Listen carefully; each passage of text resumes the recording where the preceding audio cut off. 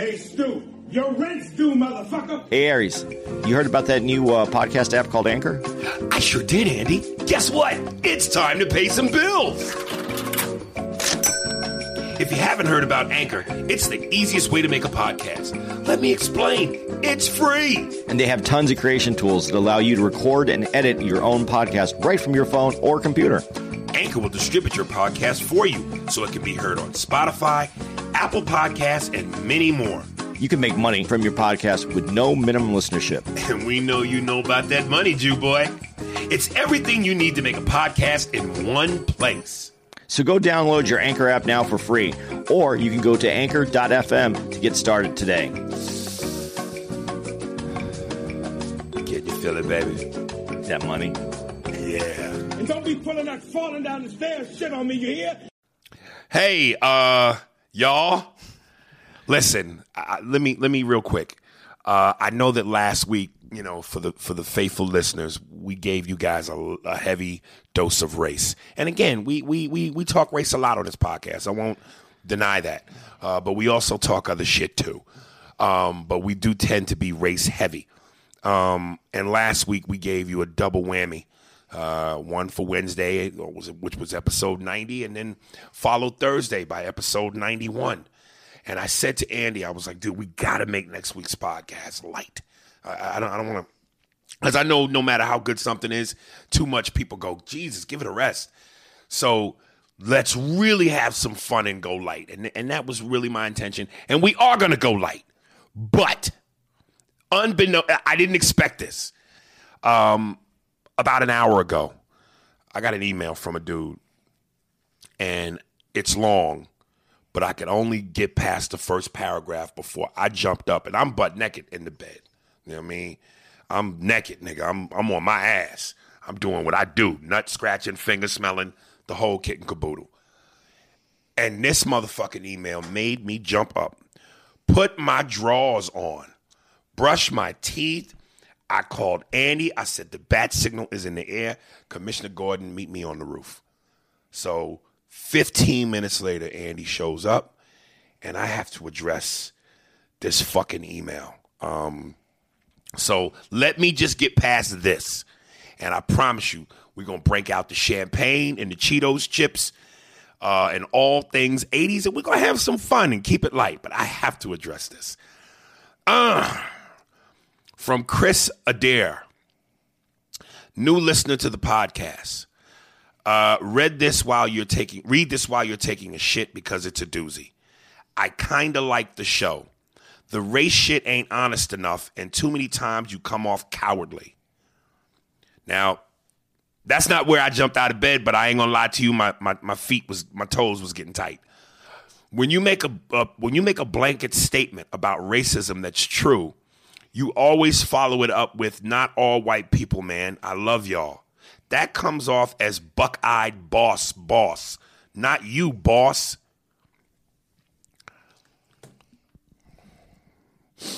Woosa. Chris, with all no due respect, fuck you, you cock-sucking motherfucker. I wrote you an email and I told you I would address your motherfucking ass next week. So if you listening to this, hopefully you didn't turn into a coward and not listen. So if you listening to this, you piece of shit cocksucker, let's get some shit straight right motherfucking now. How fucking dare you? How dare you? When you say the race shit ain't honest enough, how more honest could we be? Andy and I have gotten into explosive, real, this ain't TV drama trumped up acting, nigga. You've heard it. People have heard it. Just the episode where I played the Farrakhan Mike Wallace shit. It was real. We got fucking heated.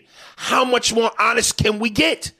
Do you want me to punch Andy in his face for real and you hear it over the microphone? Like, how much more fucking honest can we get? Second thing, a blanket statement.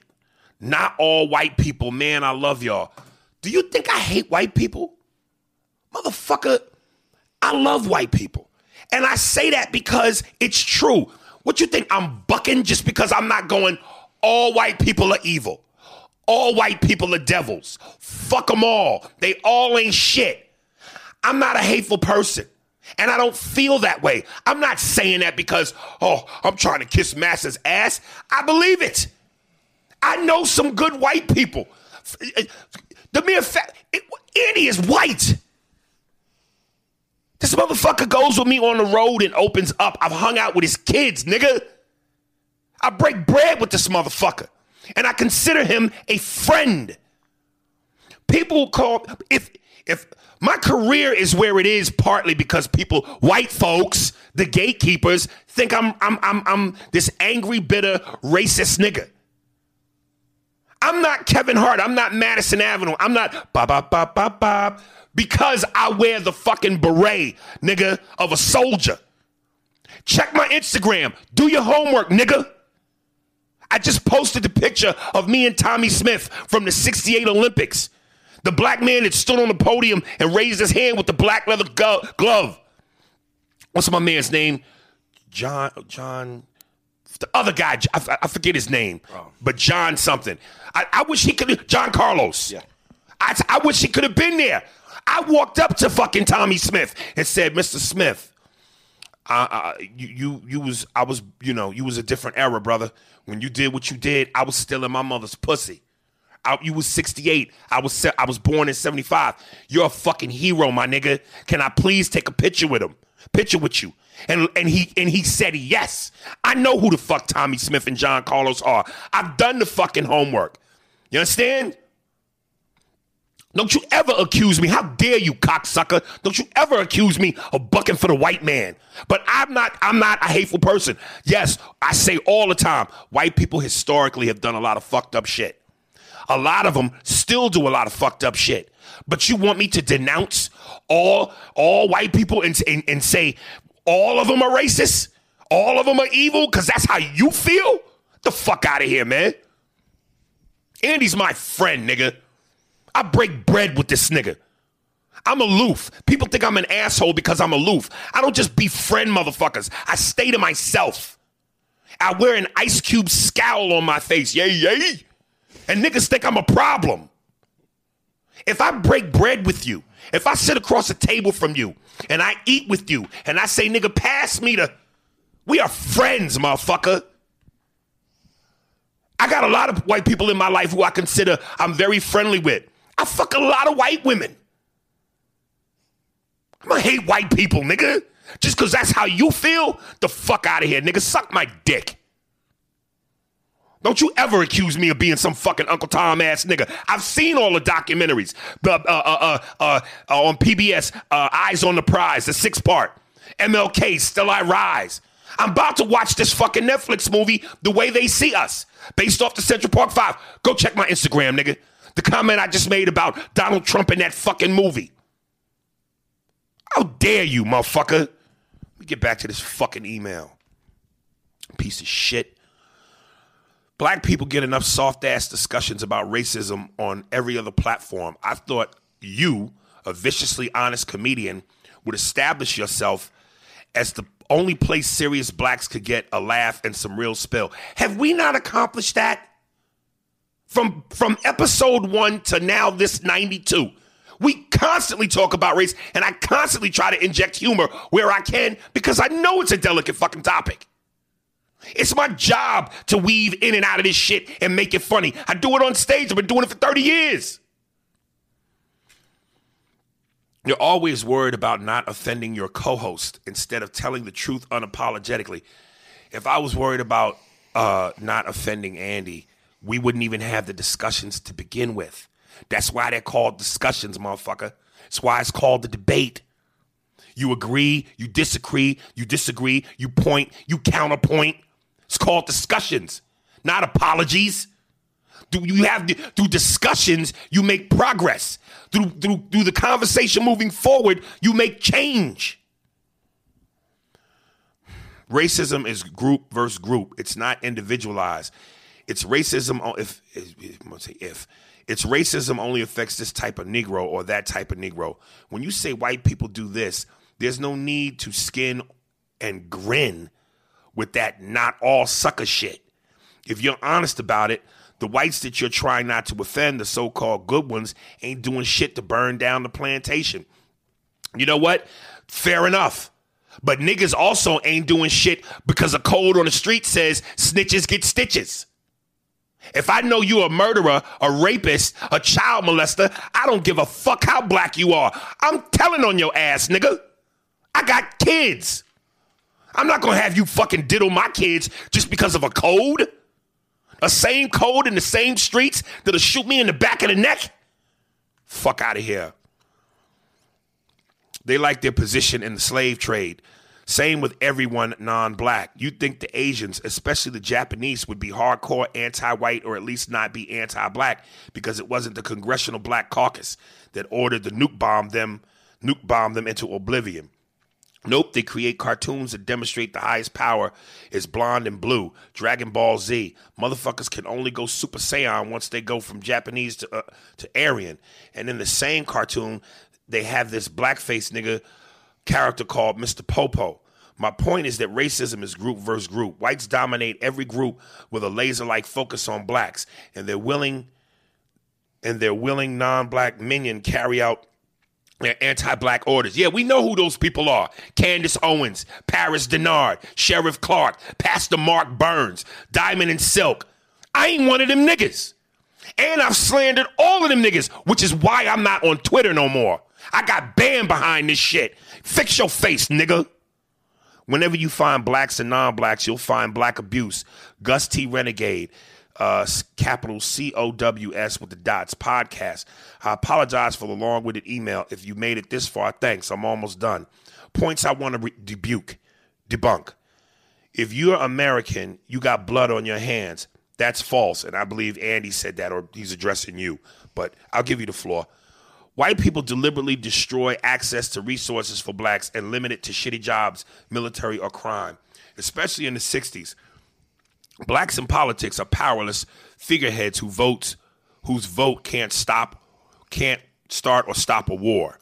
Blacks ain't build the nuke or draw up the blueprints. We don't man the plane that dropped it. And Vietnam can be pinpointed as ground zero for the drug war. Heroin flowed like water after that war.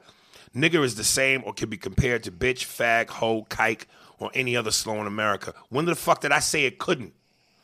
You were laughing it up and talking that dumb shit with the wonderful poet Kayla Lacey. Motherfucker, are you insane?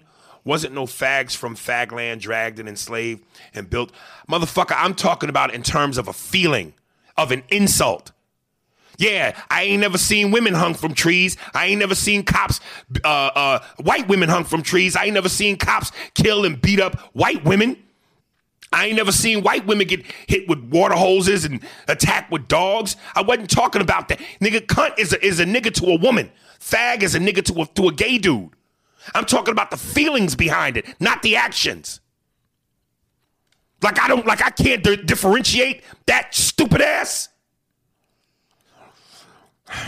Fucking powerhouse with no compensation, and to top it all off with continued government-ordered oppression. And sexual orientation doesn't stop a white person from being a white 24/7. Ask a black fag if he's experienced racism from the LGBT community. Hell, Michael Sam, the NFL sissy said, the NFL sissy. That's it. Just when you going the NFL sissy. So I know what your stance is. Burn them all. Fuck them all. Said the racism he got from the LGBT community was ferocious. I also said I do not agree with a homosexual lifestyle. I don't agree with it. I don't agree with it for whether it's religious or whatever reasons I have are my reasons. But I've never said gay people should be treated unequally. I never said they should be hurt. I never said they shouldn't be given the same rights as everybody else and be treated with dignity and respect. Just because I don't agree don't mean that they should be condemned. But the mere fact that you said NFL sissy lets me know how you feel, brother. Replace fag with any other slur you like, and it still rings true. Nigga has blood on it in America. Yeah, check my Vlad TV interview. I said precisely that. Nigga has laws aimed in it. Nigga has laws aimed at it in America. Nigga has made whites and non-blacks around the world wealthy. Nigga has destroyed Africa. Everyone eats off nigga. No other word can check all these boxes. Dude, I've never said anything else other than that. We're in an era when we allow others to join in our struggle because when shit is cool for them, they fuck us and change their number. Really? Tell that to the dead white folks who died next to niggas in the 60s. Tell that to the images of the white people who have blood running down their face because they did the sit-ins and they did the fucking, I forget what they called it, but the drive, I forget the fucking word, but they on the bus, the Freedom Riders. Tell that to them who took bottles to the face, bats to the head, blood down their face. That's right, all white people are evil. That's it. Hope it gets read on the show and responded to. If you do read this, watch Andy try to shove the Holocaust into the discussion, which he's never done. I have brought that up. Andy's never once brought the Holocaust up. Immediately remind him that I said America. The Holocaust is a German issue that paid the Jews cash motherfucking money. Once you get reparations, you can't compare your shit to the reparationless. And when he says that all Americans got blood on their hands, you remind him that when Germany was throwing Jews in concentration camps, they were reading from the American playbook. Jim Crow was in full fucking bloom when the Holocaust kicked off. Fuck my grandparents got to do with shit in Germany. Peace, Aries. Fuck you, nigga. Don't peace me. I feel like Tony Montana. Fuck you, man. Fuck you, nigga. You just insulted me and my white friend. I'm the most pro-black nigga in the game, nigga. Me, Godfrey. Like if the revolution started tomorrow, we'd fight to say who take the name Nat Turner. Don't you dare do that. And Kyla Lacey was wonderful. And if she, as smart as she was, if I had said anything to come across as kowtowing and bucking, believe me, she would have checked me. The queen would have checked the king. Nigga, go ahead, but a goddamn chainsaw, bitch. Woo, woosah. Got you heated. Yeah. It was insulting. No, it was. The whole fucking thing was insulting. Yeah. And the nigga didn't even do his homework. Do your motherfucking homework and know who the fuck I am. You're going to bring up the Holocaust now, ain't you? Yeah. Yeah. No, you know what was funny? When he said that, I wasn't even thinking about the Holocaust. It didn't even cross my mind. Son, you've never brought it up. Even when you were ever. Even when you're talking about white dudes that were hurt, injured, and killed. And you know what's crazy? I'm sorry. But he goes, you brought up the Holocaust. But he also said what? In the very top of the email, first-time listener. Well, so you're accusing Andy of doing something, and you ain't even done your homework, nigga. Well, you read a page, not the book. Well, he went back a little bit because he heard the blood on your hands thing, so he knows. But that ain't that far back. No, that's not. He read a couple of pages. Read the book, nigga. Start from episode 1 and come talk to me when you're in episode 91. Then you can make a statement like that. Your information ain't even accurate. So, but I am going to start with the Holocaust since he threw that at me. One is I really don't bring it up. But here's the thing that I want to ask you, because you said once you get reparations, then you're done. Right. Is that what you said? So if you got paid for what your ancestors went through, then you're done? That's all you need is some cash? Right. The history isn't what's important? Right. The change that needs to be done because of what the history is? You just looking at it as cash? Funny you mentioned that. I just saw a clip on Instagram. You know who Killer Mike is? Yeah. And he's always on Real Time with Bill Maher. He said, it's okay for black people to have the conversation about reparations. Just know what we're asking for. In other words, don't just go give me money. Give me titles to land. Things that are more meaningful. Things that will actually help us grow apart from depending on someone else and the system. Yep. You know what I'm saying? Give me what's necessary.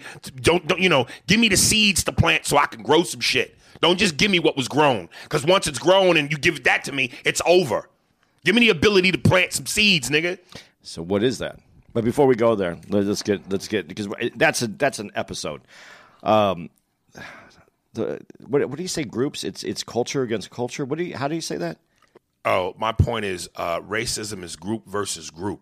whites dominating every group with a laser-like focus on blacks, and their willing non-black minion carry out their anti-black orders. So it's group versus group. What's the groups that he's talking about? I need to understand it completely. You think he means like Asians versus Asians or Hispanics versus Hispanics? No, I think, does he mean Asians versus Hispanics, Asians versus blacks, white versus? I mean, how do you separate the whites if we're going to do groups? I mean, because America is, first of all, we got to get to a different level when we talk about this country. This isn't a normal country. Every country is rooted in its own history. We are still developing this history. 240 years old, 235, I don't know how many years. That's what this country is. So it's in its infancy. So before I even get there, so we're going to do groups versus groups. It's Spanish versus Italians. Italy, is it? Right. Is it? Or are we just going? Are we going color code? Is that the group? Because if it's the color code, and if it's whites versus blacks, is what I'm feeling he's putting it at. Because you're either white. You're either black, and then there's Asians. So I think he wants to go black, yellow, white, and maybe brown. Right. Because I didn't hear anything about brown people. All right. So let me ask you this question then. Because if it's black versus white, let's start with black. Is there black versus black then? Because all the history. Well, it's always been to some degree black versus black. Okay. Light skin versus dark skin. But again, that all points back to slavery. Right. Okay. But let's take slavery. So according to him, and he's right on this, it is the white masses' fault for making us see the divide in each other because one group supposedly is prettier than the other because of a skin shade. See, I understand that, but I wouldn't go. I can't put that on slavery because even in, we'll get deeper than we go this way. I did not want to do this. I don't, but I want to give you your shot. You got to answer. Let's put it because in all cultures, the darker you are in that culture, you're seen as less than. In the Hispanic culture, in the Italian culture. Yes, because the Sicilians, who are the darkest of the Italians, are treated sometimes looked down upon. Yeah. But okay, so let's make it full circle. Even with that, it feels like the origin of that kind of hatred still comes from slavery. Could have stemmed from this. Could have stemmed from this, and it could have been not that way before. Because if everybody's looking at the niggas as ew, yeah, where would the Italians get that from? Okay. So let's and even if we do have that, let me ask. I want to ask this question. Which I'm saying, and interesting enough, I'm going, okay, well, don't. Even Dave Chappelle said it on his special. Rich white people look at poor white trash as ew, and they're both white. So that's just what, an economic thing? Because they're both white, so why would you go ew? I'm just only saying that to go to your point. This hates this hates that, this hates. Yes, groups do that. Okay, so now, so aside from that, I'm going to just go black. I'm just going to go on black here. So if it's black versus white, and it's black is one, how does this dude feel about Africans that had nothing to do with the slavery part? Well, they did because they sold some of us into slavery. Okay. That's a whole nother episode again. And I hate that cocksucking shit, but go ahead. Okay, so that's another episode. But so let's just go that there's Africans, and they're still coming. They're coming over here now. Right. Now they're not rooted in the slavery that the slaves were brought over here, and their families and their ancestry and their lineages. They're not rooted in that, and they come over here and eat off that table, right. Make money, succeed, go to college, grow, prosper. What group do you put them in? Right. When I talk about blood being on everyone's hands, I'm talking about if you prosper from this country, just like those black dudes that I said come over here from another country, and you prosper from the backs of the slave labor that happened in this country, and you have a nice house, and you have a car, and you eat well, that's on the backs of all those people that came before you. And when I say there's blood on your hands, I didn't say that you fucking caused that blood, but when you reap rewards from the blood that was laid out before you, and that's on the bloods on those fields, and the plants that grow off, the seeds that grow into those plants, into that blood, that rooted in this country, that develop and feed you, you don't think there's blood on you? Well, listen, in the context of that, Yes, That's all I've ever meant. I know, but in the context of what the Farrakhan thing was, I disagreed with you. Yeah, I know, and we know what that was. We agree to disagree, but as I broke down, that to me is some soldier shit. But let's not get back into that. But based on the context of what you said just now, yeah, okay, I'm not gonna fight that. And then now let me ask you this next question. So authentic black man who has that history, that slave history, and he comes up and generations pass and he marries a white woman. Loves this white woman. They fell in love. They had kids. Where do you put their kids? They're white. Right. They're black, but they're also white. Where are those kids? Yeah, I'd love to hear his answer to that, because if I guess for him, the white half deserves to die. Okay, then if that's true, then where do you put your civil rights leaders when you go back into the history that they're black and they're white? They're mixed. Go back to a study on. But I don't even think you need black-white mix to somehow validate them. Even if they were pure Anglo-Saxon Caucasians. Like I said, some of them died. Yeah, helping black people. But I wanted his answer on that. But what I'm saying is, if you go back to the Black Muslim movement, if you go back to the Honorable Elijah Muhammad, what is his history? What is his background? He came from a upbringing in a black and white house. Right. Listen, I'm not trying to tell you you're wrong.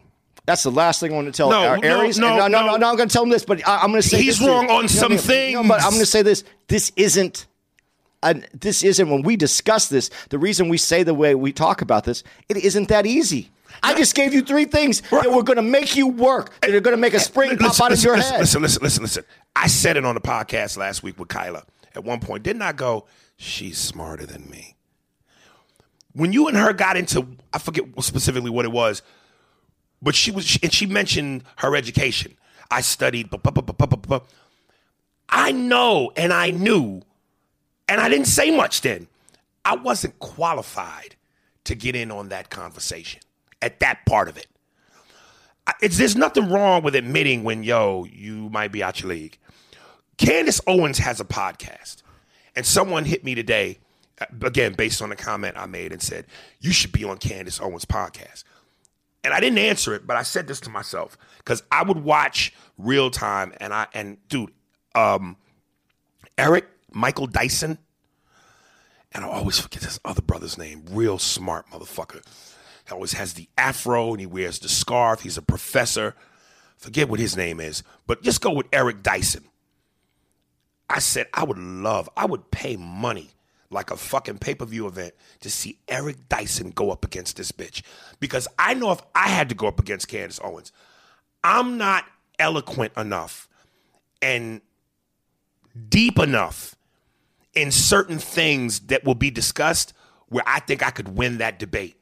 I mean, I know what I would be saying is right, but there are some motherfuckers who could say fuck you to you, kiss my ass, in the most eloquent way where it don't sound like fuck you, kiss my ass. I'm not that guy. No, you go home, you tip I'm your hat to telling him you, and walk fuck out. you, kiss my ass. And not because I wouldn't want to handle it with a certain amount of eloquence. I just don't have it. My education isn't deep enough for me to use words and syllables together and be poignant enough to say what I got to say to check you and look classy about it. I don't have it. I don't have that vocabulary. But I know that what I'm saying is accurate. Yeah. So, but that's where our conversations always lead. We're not trying to be the most eloquent group up here on the dance floor. yeah, we're not sitting by a fireplace with goddamn cigarettes and cigarette holders and what you call them shits that the Playboy dude wear. Hefner. The ascot. Ascots. We not sitting up here on some regal shit past the Grey Poupon. Nigga, we talking shit the way motherfuckers should talk shit. Like, that's why I don't understand when he goes, y'all need to be more honest. How much more honest? If honesty to you is going, kill white people, fuck all white people, That's not honest, bro. That's just fucking dangerous and ignorant. But okay, I got two more things to say. There were white people. We're here in San Jose. There were white people that came up. The one white dude with the dreads. Yeah. Before he said it to you, he said it to me. I tried to give him a podcast card. Dude, I listen religiously. And he shook my hand, loved to see me. He said, I'm a fan of Andy's. White as notebook paper. Do I think he's an animal? Do I think he's fucked up? Come on, dog. Okay, but this is to his point. To his point, the only thing I'm going to say about what he said is maybe you don't have to say that, because if you're a white person that and I'm not agreeing with him, but I'm gonna give him something. Devil's advocate? I'm gonna get devil's advocate on this. If you're a white person who knows what you've done or knows how you live your life and knows what path you walk on, and you hear someone espouse these views and you know that you're not in that, then I don't know if you need to hear that not all white people, because I never put any of that on me. I already know who I am. Right. So maybe you don't have, but I understand also that, you know, I'm going to take it back. I'm going to take it back to what you're talking about, the Hebrews, the Israelites. Thank you. The word I was looking for. Funny that the guy who was supposed to bring up the Holocaust couldn't remember the word Israelite. See, a little bit of humor in there, a little bit of humor in there. Right. But if you look at those guys, the way that it comes at you, it's made to make you feel a certain way inside. Yes, words provoke, and that's what. And if you're the average white person, God, I'm going to go with, like, you're the average white. I don't know the answer to this, but I'm going to say from what I've seen, the average white person, when they hear black people espouse in a tough way, I think they do. It hurts them. Like a fear. A fear. There's a fear. Yeah, oh, angry nigga.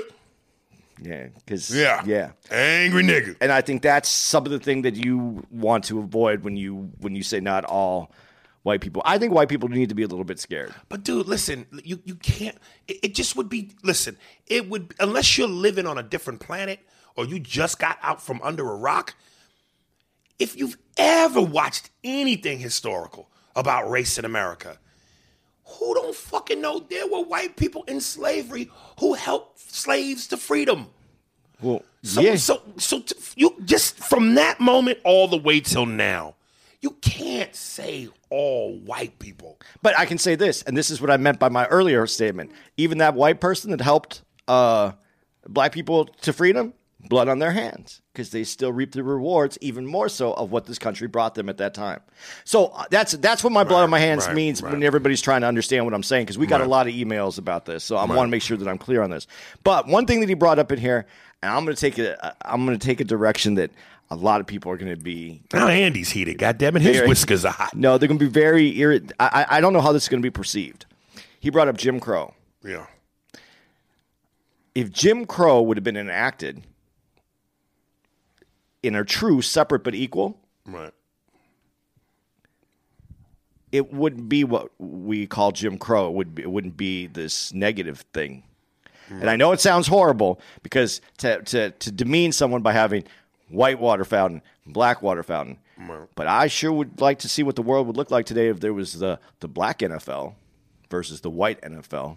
Oh, it'd be a black NBA demolishing versus the white NBA. It'd be demolishing, wouldn't it? The businesses that black people would have done for separate but equal. And here's where you get the Holocaust, my man. Because that's the one thing Jews have going for them, even after the Holocaust, because of the religion, because of the way the community worked, because of the culture.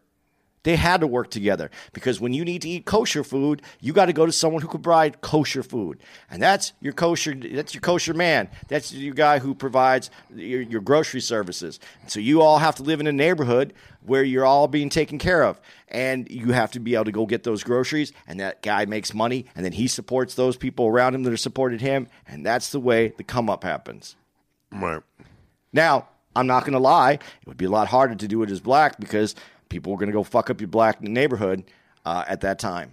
So don't even try to send that back at me. I'm just saying how it worked. Yeah, the biggest insult a black person can receive from another black person is to be called a coon. And basically, nigga, that's what you call me. I'm shuffling, yes, a boss. Dude, I've never been that. Not even fucking close. Yeah, man. I don't know where you got that from, boss. But you fucking with the wrong knuckle. Because I've never been that. But, I'm not going to take the stance that all wiped. That's just ridiculous. That's just fucking ridiculous. Let me take it down, and as we get ready to go back to what we intended to. If you haven't, people, please go check out. It's a movie on Netflix called How They See Us. And it's about the Central Park Five. And one particular guy says to me, if only there were more men like you. I love you, Aries, more than a lot of comedians today. But his opinion, meaning mine, with all due respect, is wrong.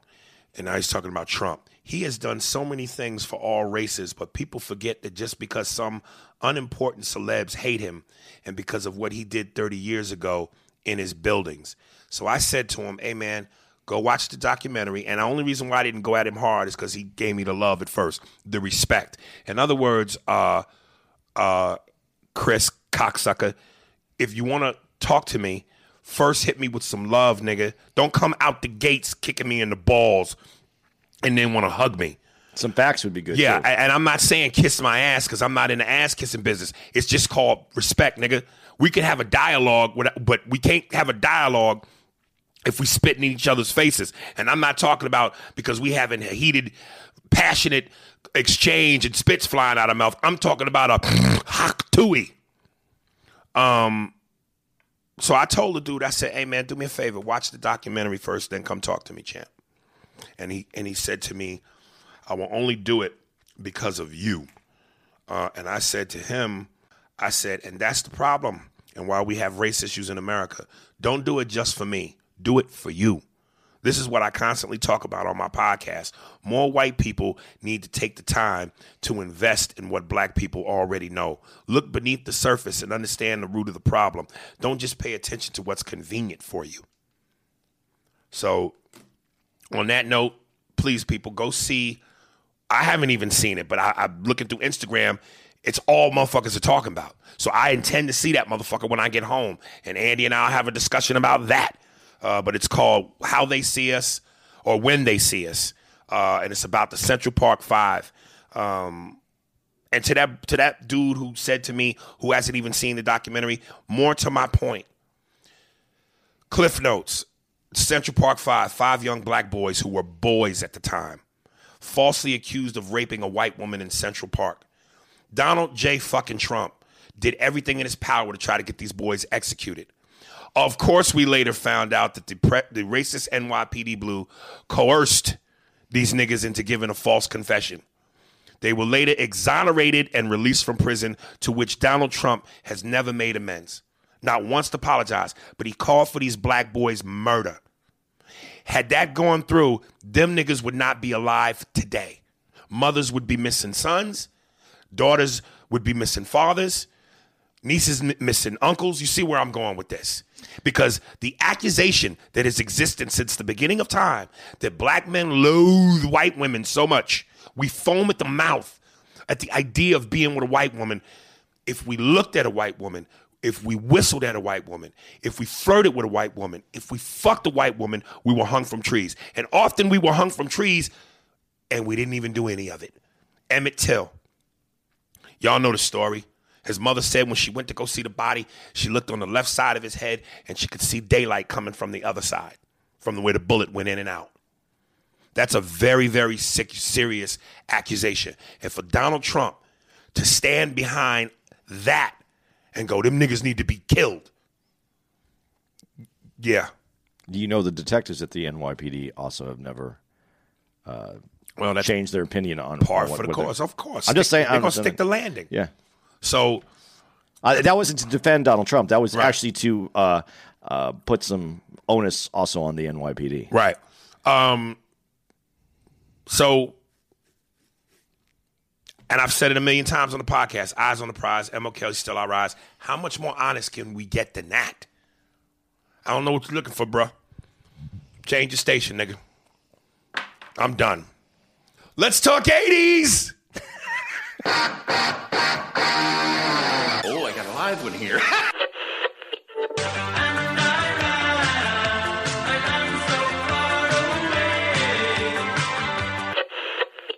I'm the king of rock, there is none higher. Sucker MCs should call me sire. To burn my kingdom, you must choose fire. I won't stop rocking till I retire.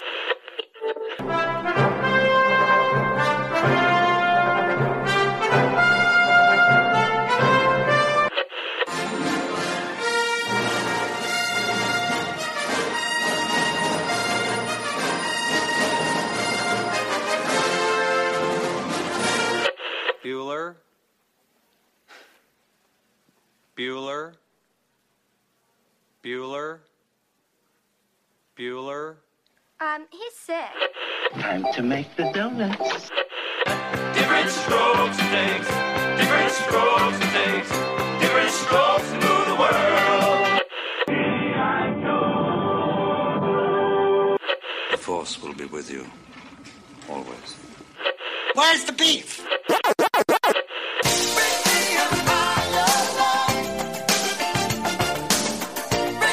80s. Yeah. You got the touch. You got the, what was the second part? You got the fire? Power? You got the touch. You got the power. Power. Yeah, that's what that sounds like. Quick 80s, fuck. Quick, you start, because I want to look something up. Well, when you brought up the 80s to me, the thing that I smiled about the biggest was, and I said this, it was Guess jeans. Right. Guess jeans were like this, it was like this denim movement of acid wash shit that we wouldn't even wear today with leather. And I don't even know how. Remember, they had the leather patches on, and you could wash it. They had the one that took off was they had the triangle over your fucking crotch. Right. I don't know if I remember those. Men's jeans. But this is where it's going to be weird on this thing because you are baby 80s and I'm old 80s. Okay, so I was born in 75. So by 80, I was 5. Right. So you were, but by the end, you were 15. Right. But I was born in 65. So I graduated from high school in 83. Right. So I was a man in the 80s. Right. As much of a man as I could be. Right. So the 80s were different. We're going to see it from different places in this, which is going to be kind of fun. Right. Because that was early 80s Guess jeans with the leather. I think. Well, you would say that the 80s was the year that, as advanced, obviously, as technology is now, it's on some super highway shit. That was starting to be the birth of technology. Yeah. Everything was baby. From the camcorders then to what they are now. From the TVs then to what they are now. From the music and the way we listen to it. From the 8-track all the way. Well, 8-track is 70s, though. No, isn't it was still in the 80s. Really? Early 80s was still 8-track, but in the very beginning is when late 70s, early 80s is when the transition from 8-track to cassette player happened. Right. Because my uncle still, I think in 79, had a VW bus with the 8-track above his head where you put the 8-track in and then you put it on the dial. But then the cassette players came in and then the big boom boxes came in. And as soon as those big boom boxes came in, bam, the Walkman came out. And it changed everything. The boom boxes was for brothers. Was just as important. Radio Rakim. If I love you, I love you. But if I hate you, I hate you. But that big boom box, which you needed 42 D batteries. D, motherfucker, D.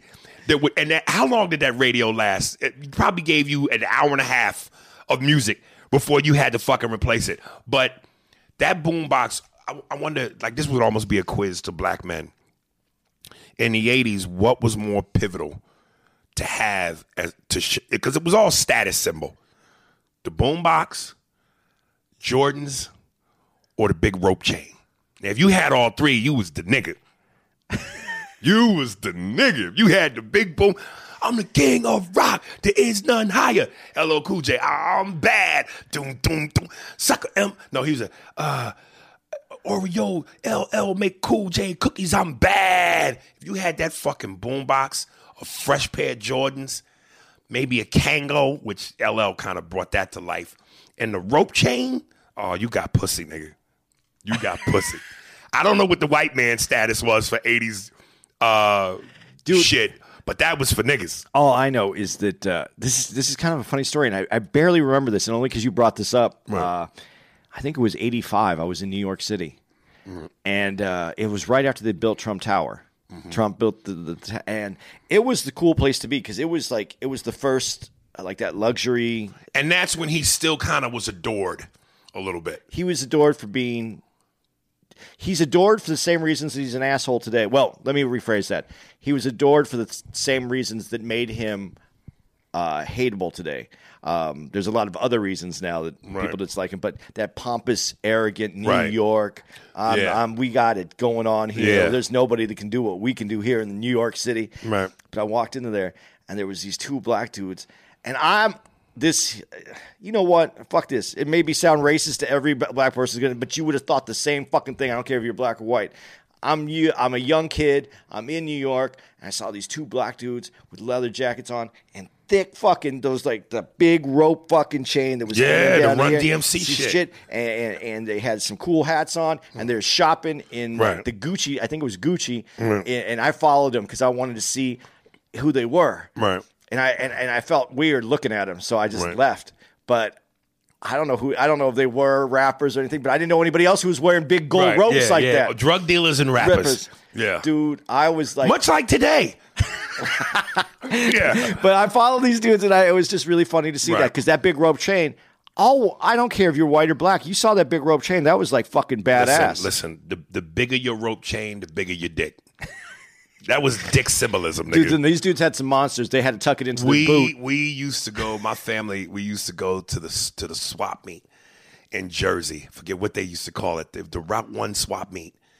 And you would go to the Asian booths and pick out your size rope chain.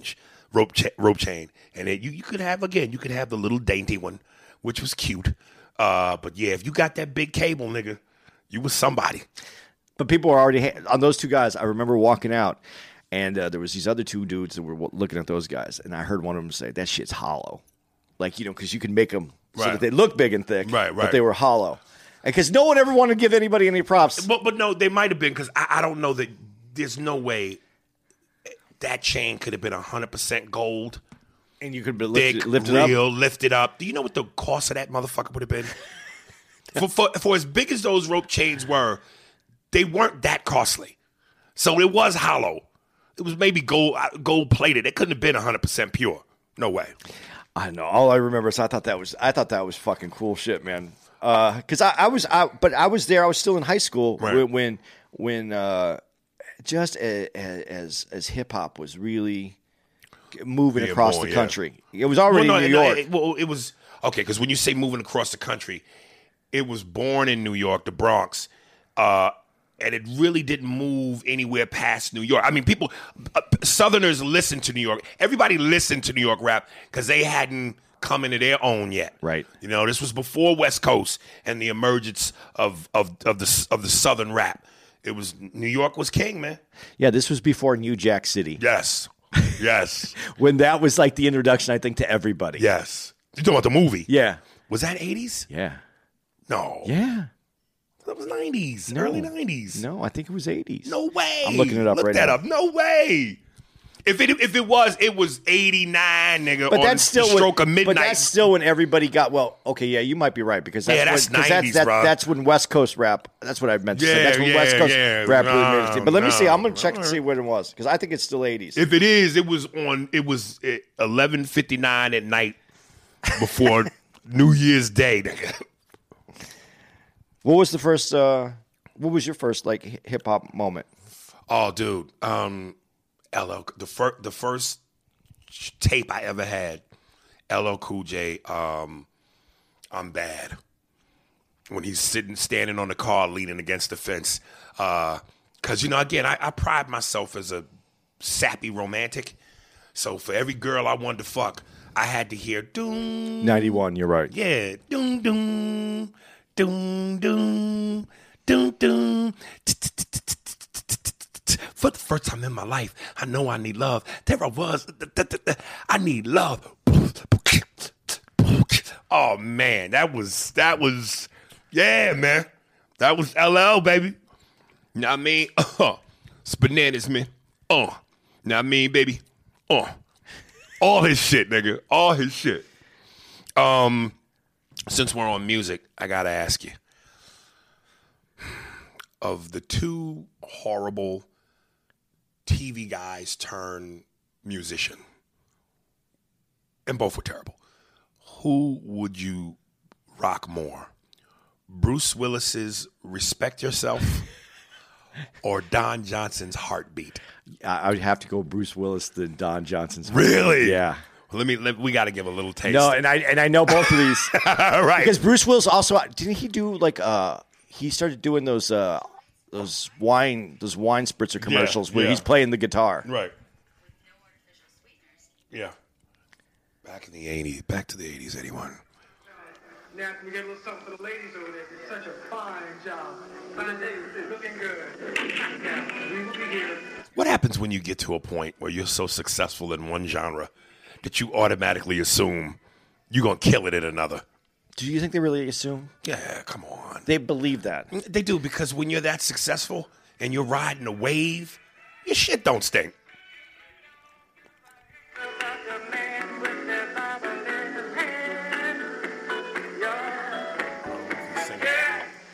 Okay, here we go. Well, the place is dead, Bruno. Get to it.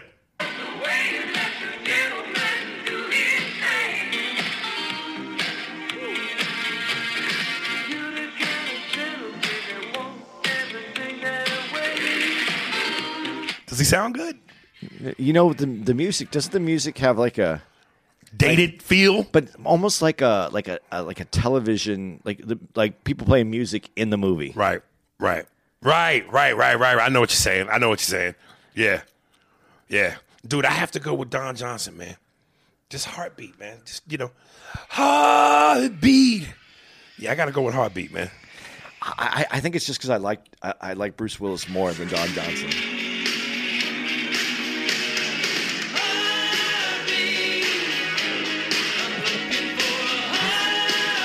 It's funny because even just listening to white music makes you bop your head kind of white. It made you go. Dude, it made me. I was my numerical bop system was off. I didn't do a 1-2. I did a 115, 37. You were like 65 and 138. Yeah, man. Shit. 80s was wild, man. Dude, but that's the Eddie Murphy time. Yeah, that's when Eddie was king. He reigned the entire decade. I think the only bad movie he did that whole run was Best Defense with Dudley Moore. Yeah. They were just looking for something to put Dudley Moore in. No, I think they was looking for something to put Eddie Murphy in. Well, both of them, because Dudley Moore hadn't done anything since 10. Yeah, but Eddie Murphy was the cash cow. Yeah, do you remember 10? 10 with Dudley Moore? Bo Derek. Yeah. The famous beach scene, right? Running. The first, we can say this. I love saying this. The first sign of cultural appropriation in America. Let me, because the bitch had braids. But let me tell you, man, I think 80s white women were overrated. A lot of them that were deemed hot compared to the white women of today. Now, granted, a lot of the white women of today, they get a lot of help.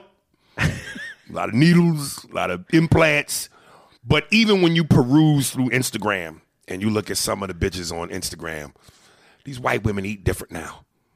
White women back in the 80s, everything was just flat and plain. But that's because they were when they were looking for people to put on TV, they wanted the thinnest people possible. Yeah, they wanted the sexy shit. They wanted people to be really super thin because when they photograph them, they say that they look bigger. Right. But they didn't look good. Tell me if I'm crazy. It felt like in the 70s, like looks have always been important in Hollywood. Yeah. But in the 70s, they weren't. It was the last of, you don't have to be stunningly beautiful to get this role. Where from the 80s on, from the 80s all the way till today, now it's, bitch, you got to be flawless. Because I always used to say, dude, I really don't believe Carrie Fisher and who's the dude play Luke Skywalker? You know his real name? Yeah, I do know his name. Mark Hamill. Mark Hamill. He also played in the 80s, it may have been 70s Corvette Summer, but go ahead. Mark Hamill. They don't get those roles today. Well, but that's because Carrie Fisher and especially Mark Hamill, they didn't have that movie star. Oh my God! But they wanted unrecognizable people in that. There's some movie. unrecognizable, beautiful motherfuckers. But it was so that there wasn't. But okay, but Carrie Fisher in the white, robe Right. that she was that just white Right. fabric that was tied at the waist, kind of robe thing. When she's running and she has no bra on, Yes. she looked good at that moment. Yeah, but that's titty infatuation. I'm talking facials, nigga. Do you know there's a real story behind that though? Really? Yeah. She said to George Lucas, she goes, I don't feel comfortable running, because there's no bra. Why wouldn't you want me to have a bra? And George Lucas looked at her, no facial expression change, and just said, Carrie, there's no bras in space. But there's dancing and talking Wookiees. But in that But universe, it's space. Okay. space, there's no bras. Not needed. Gravity, whatever. Men can just say anything. Fucking great. It's great. So, did you see Star Wars though? Yeah. Because was that 79 or was that 80? Again, I think Star Wars, the first one, was just on the cusp. See, you guys, this is how we prove that we don't do any research. We just talk about what we know. Or what we think we know. We think we know as best as possible. Yeah, no, that had to be tail end of the 70s. I think it was. Because I know Empire Strikes Back was for sure 80s. Yeah, and that was the one that really... That was the shit. It is Star Wars... Why don't they just have Star Wars here? They have all you got to do is 77. New Hope was 77. Yeah. I made my grandma take me to that, and there was only a seat in the front row. Right. She was pissed. She was. You weren't. I wasn't. I loved it. But Yeah, she you was a kid. She had her neck back. I don't think she talked to me for 2 weeks after that. And again, man, when you think about, I wish there was a way to describe something you can't necessarily see. I don't want to say you can't see it because you can't see it, but like, again, New York as a kid in the 80s, there was even though I was a kid, so I don't really know now. I mean, because as you get older, you hear the stories about how dangerous and rough and scummy New York is. But even as a kid, there was an electricity to going to Central Park. There was an electricity to being in Times Square, where the porno houses had the TVs outside that would show the pornos, obviously without the sex. They would just show you the clips. And the filthiness of, I'm not supposed to be here. And then over by, what's that fucking place? The bus station. Not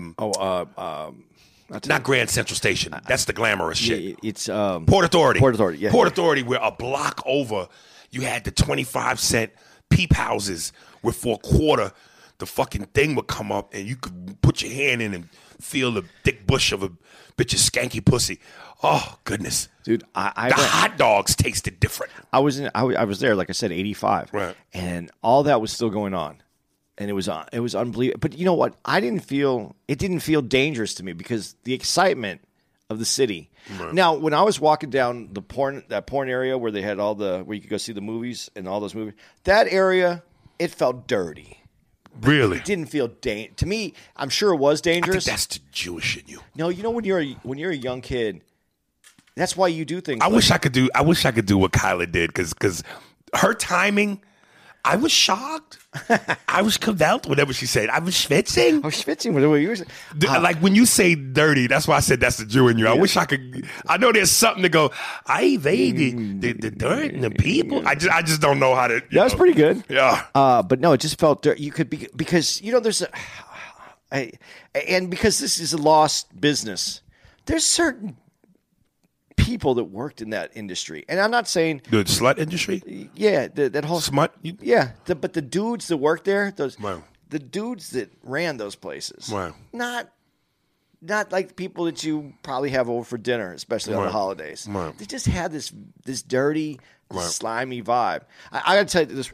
I used to work at this a restaurant supply company, and one of the places we used to deliver to was this.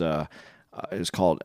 It's not there anymore. It's called Empress. I think Empress Theater, Empire Theater, and it was that kind of thing, but it was in Arizona, and you just put quarters in, and there was girls, and there was movies, and we used to sell them Kleenex for the jack-offs. For when the dudes would jack off, there'd be Kleenex in there, and they raised the price. I remember bringing these.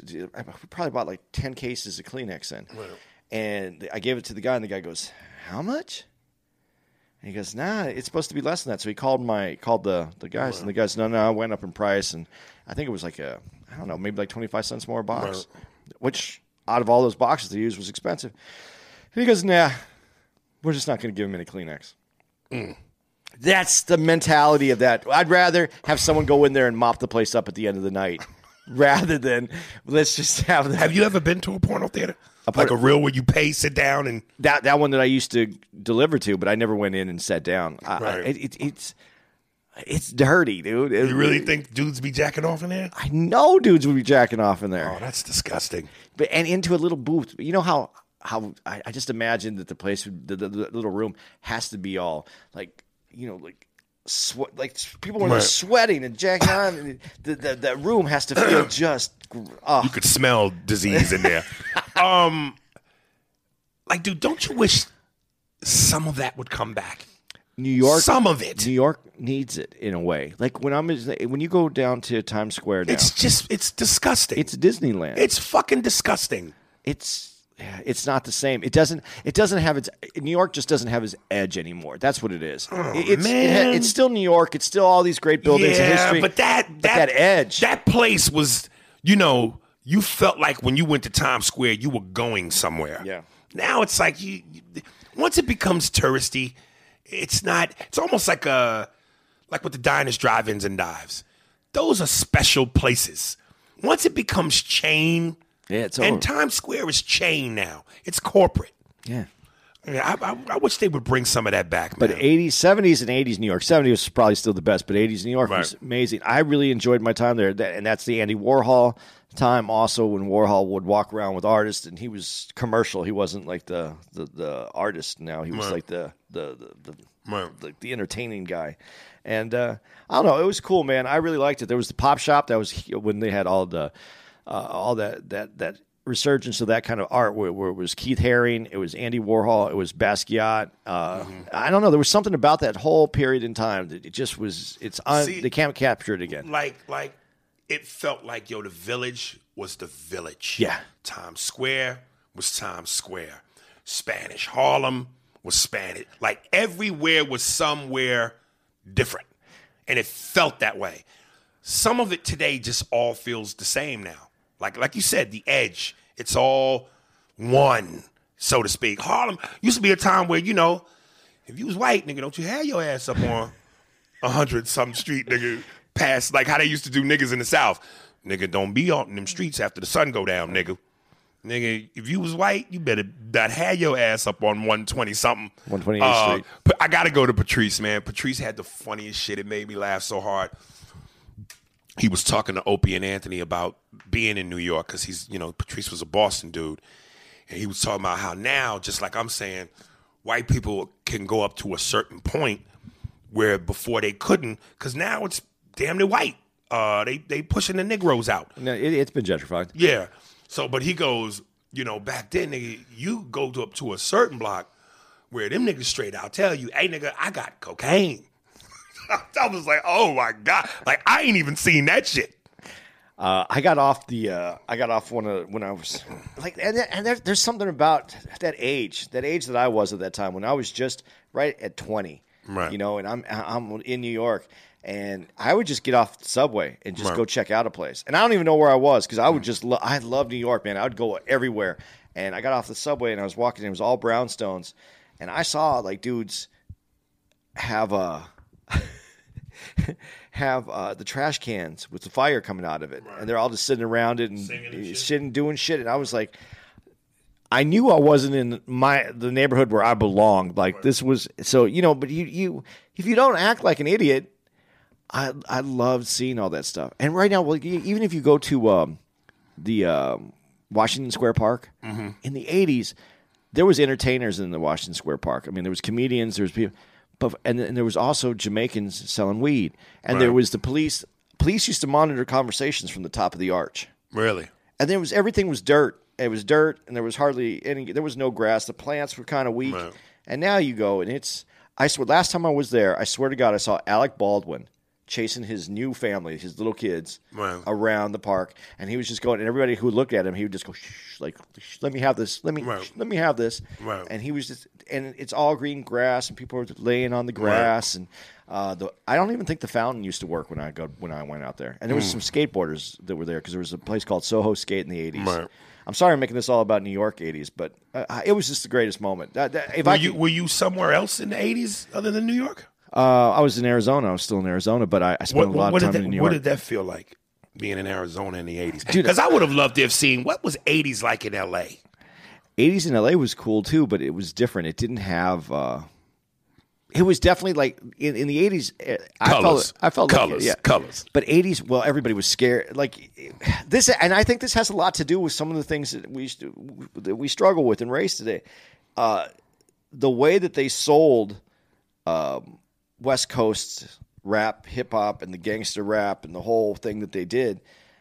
I think it scared a lot of people because I'm even telling you. I think I don't know if I told you the story. I had to in the 80s. I had to go get gas. It was in the 90s actually, but it was bad. It was still bad. It was just I had to go get gas in Crenshaw because I was running out of gas. And every single first of all, what the fuck was you doing in the Crenshaw district? I picked up a rental car. Right. And the guy said, "You're going to need to go get some gas. I'm giving you a good deal on." But the rental car was in Crenshaw? No, it was by the airport, which is El Segundo area. Right. And so I jumped on the freeway to get to where I was going, and I forgot about it. Oh, and you got off and ended up in Crenshaw. I got off and ended up in Crenshaw. Oh, shit. And when you get off on Crenshaw by the freeway, everything had like steel fences over it. Like you didn't, and everywhere you drove, since you don't know the area, right? You're like, this doesn't look safe. Well, here's what's crazy. Even the areas in California that are considered the ghetto, New Yorkers come and see that shit and go, "This the ghetto, nigga?" Because they got lawns.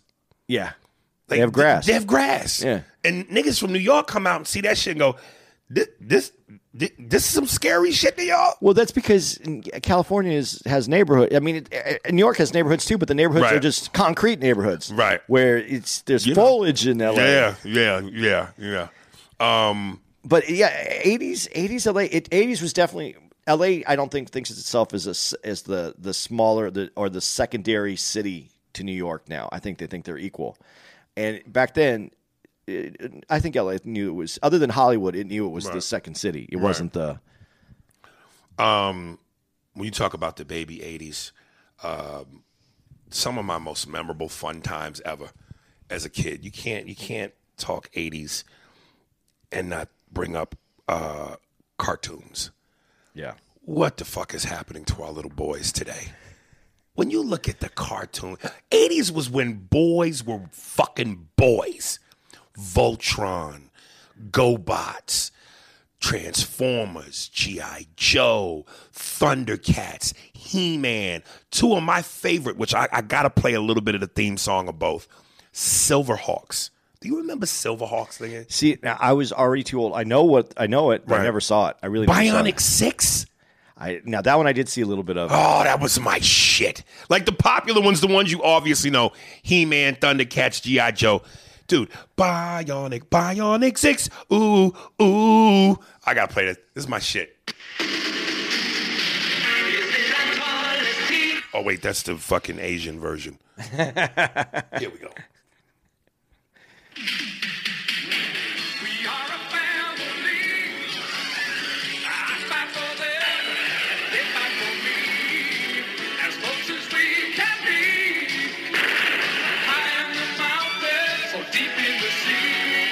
It's my part.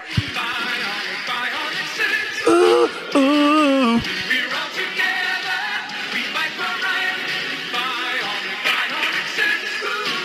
This would make a great live action movie. That 80s riff. A family brought together by fate and given superpowers through the miracle of modern science. That guy's in every cartoon. In the Yes. Ooh, ooh.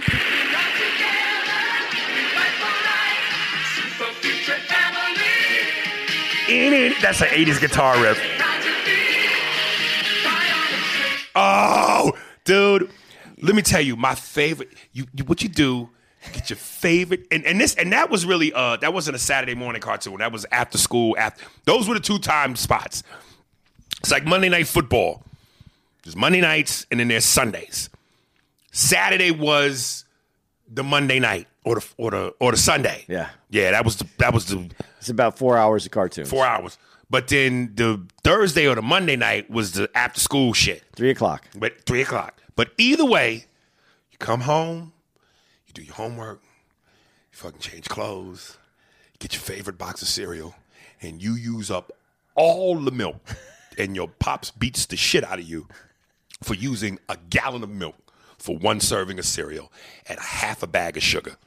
What was your favorite 80s cartoon? See, I didn't have 80s cartoons because I was already grown. That's grown. Right. So your shit 70s. So my shit 70s. I don't even know what the fuck was around. Rocky and Bullwinkle. Oh, that was the wackish. Rocky. Hey, Rocky.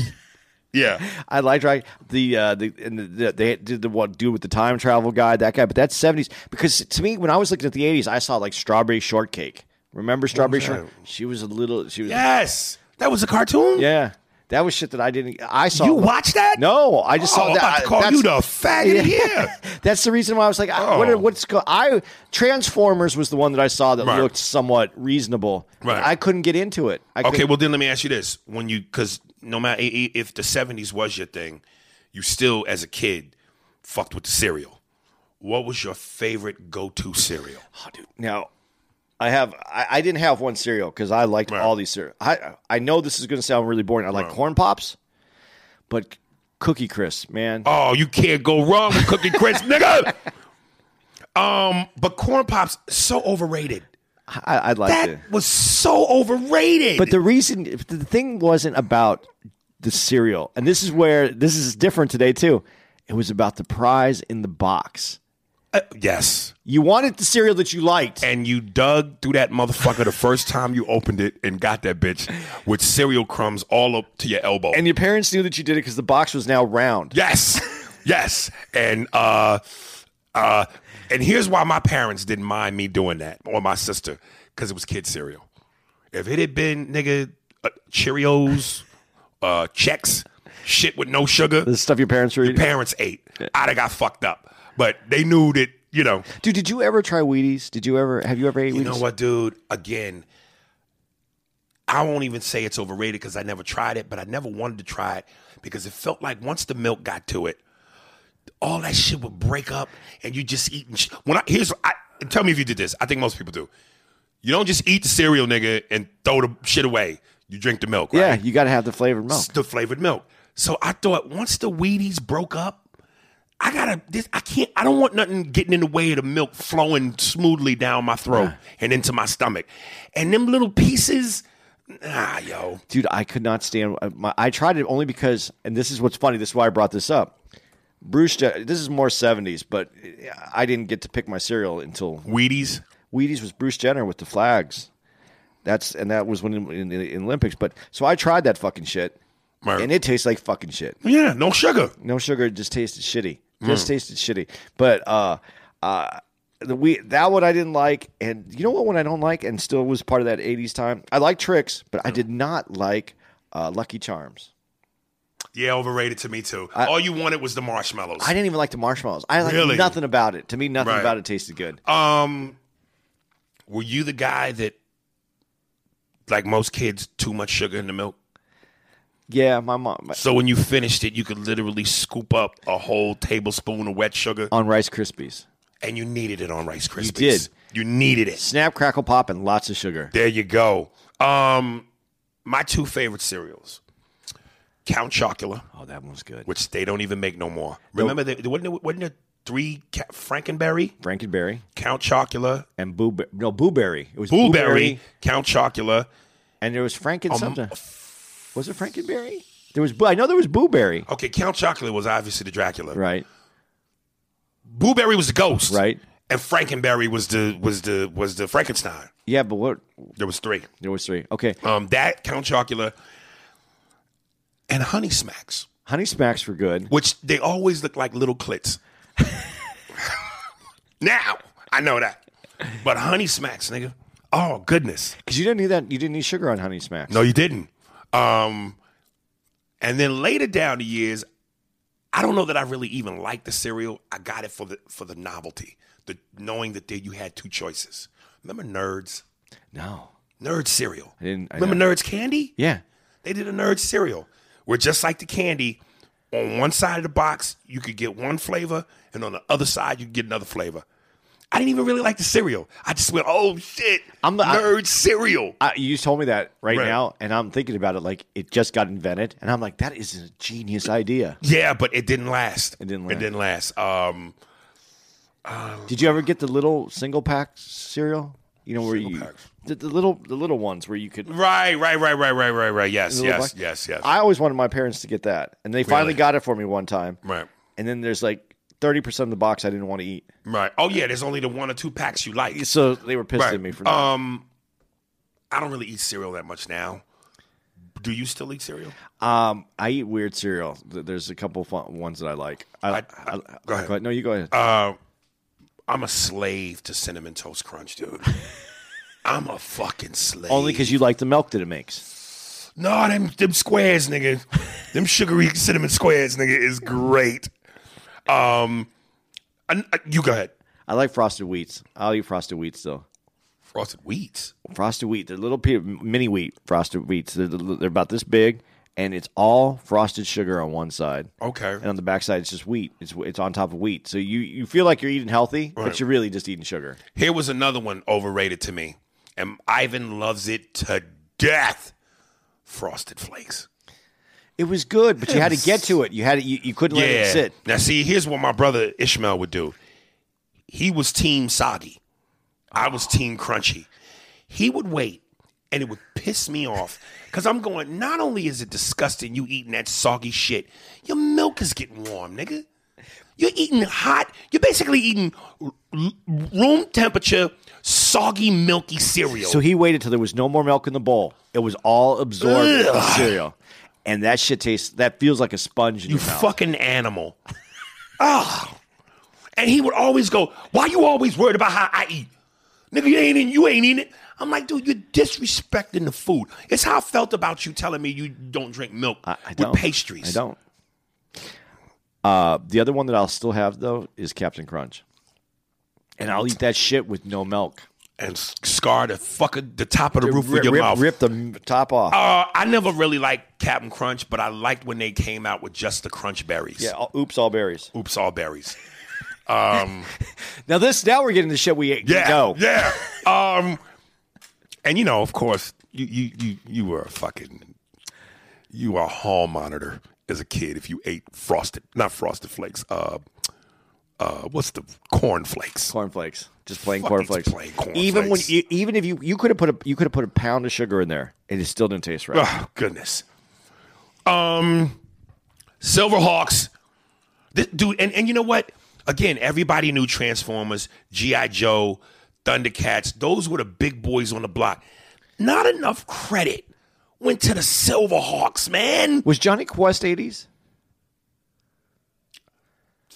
Tail 70s, I think. Yeah, I watched Johnny Quest. Look that up. Do you know what's crazy before you look it up? Here's what's crazy. 70s cartoons look like 70s cartoons. Yeah, they do. There's a graininess to it. Like the technology hadn't gotten there yet. But 80s cartoons look like 80s cartoons. All right, so wait. Here we go. Will it add?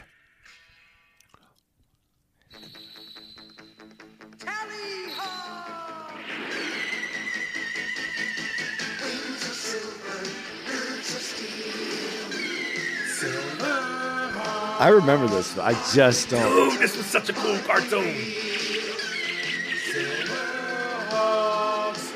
This is a live action? Are you fucking kidding me?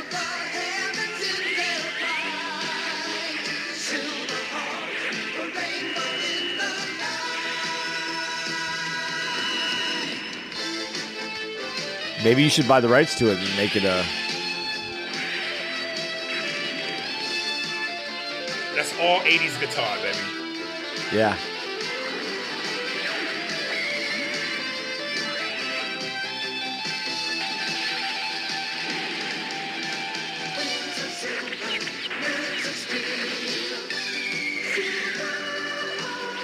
Jesus, it was 64 through 65. Johnny Quest. Yeah, they just kept replaying it. Right.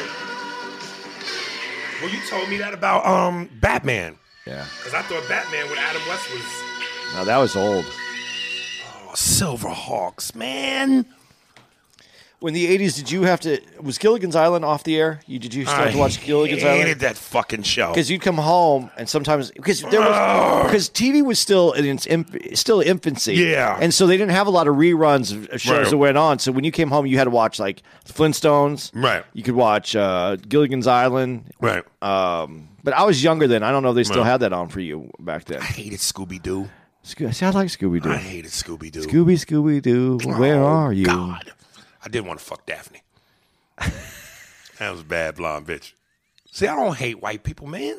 How do you hate white people? You want to fuck Daphne? Wait, that's not the nerd, is it? No, I don't think so. No, which one? No, which one is Daphne? I thought it was the blonde. I think Daphne is the blonde. Which? Let me look that up too. I mean, you know, I throw the nerd a banging too, but it wasn't first choice. Would you take your glasses off? Hell no. Fog that face up, nigga. Daphne. I was trying to think if there's any other cartoons. There used to be because Did you have this where you grew up? Did you have a guy that had like an after school program? Like we had a local guy. Yeah. Who was your local guy? I don't remember his name. Mine was Uncle Bob in Tucson. Really, sounds like a child molester. It does, but he was a cool dude. Right. He elbowed me though in the head by accident. Really? Yeah, because on your birthday you could go there, and my mom would always sign me up. So on your birthday you get to go to the studio. The Hudson Guild, PS 33, where I went to school. Well, after school, Hudson Guild. I forget there was this one fucking what do you call him? Counselor. Man, titties, nigga. It was the first time I ever was like, as a kid, titties. Her titties were huge, big chocolate bitch. Oh. But again, back to my point, the cartoons for boys. Patrice was on Opie and Anthony one time, and he said, "Do you know, nigga, I recently I was in a store, and I saw an Easy Bake Oven, and a boy was on the box. A boy was on the box. The fuck is going on?" Okay, I don't understand how that doesn't make sense though. What do you mean? Let's back this up a little bit though. Back in the 80s, Yeah. they would have never done that. Let's ask this question. Who are all the most world-renowned chefs, especially at that time? Guys. So why? Back then, you think it was guys? Back then, it was guys too. Who were the world-renowned chefs? All the chefs were men. I mean, Julia Childs had to break in. It was considered a men's industry. So why wouldn't men be the ones on the box of cooking thing? This is where because chauvinism hadn't caught up to what's the word? See, this is what I mean about eloquence. I don't know the right word to put in there, but chauvinism still had bitches in their place. Because a chef made money and a mom cooked out of the oven. And that was one of the first Christmas gifts my sister ever received was the Easy Bake Oven. And I remember somebody said something about how dangerous you giving a light bulb electrical toy to a child. Yeah. Nigga, here's what they don't make anymore that was so cool as a kid. Cap guns. Yeah, because guns. Fucking guns, cap period. guns, nigga. They can't have guns. Even squirt guns can't look like guns. When they had the cap guns with the that little red thing, and you put it in and you the revolver, and me and my boys would be outside playing Miami Vice, nigga. One of us was Crockett and the other one was Tubbs, and we was going after Colombian drug lords, nigga. Wait. In your upbringing, yeah, I'm assuming your friends, black friends. Yeah.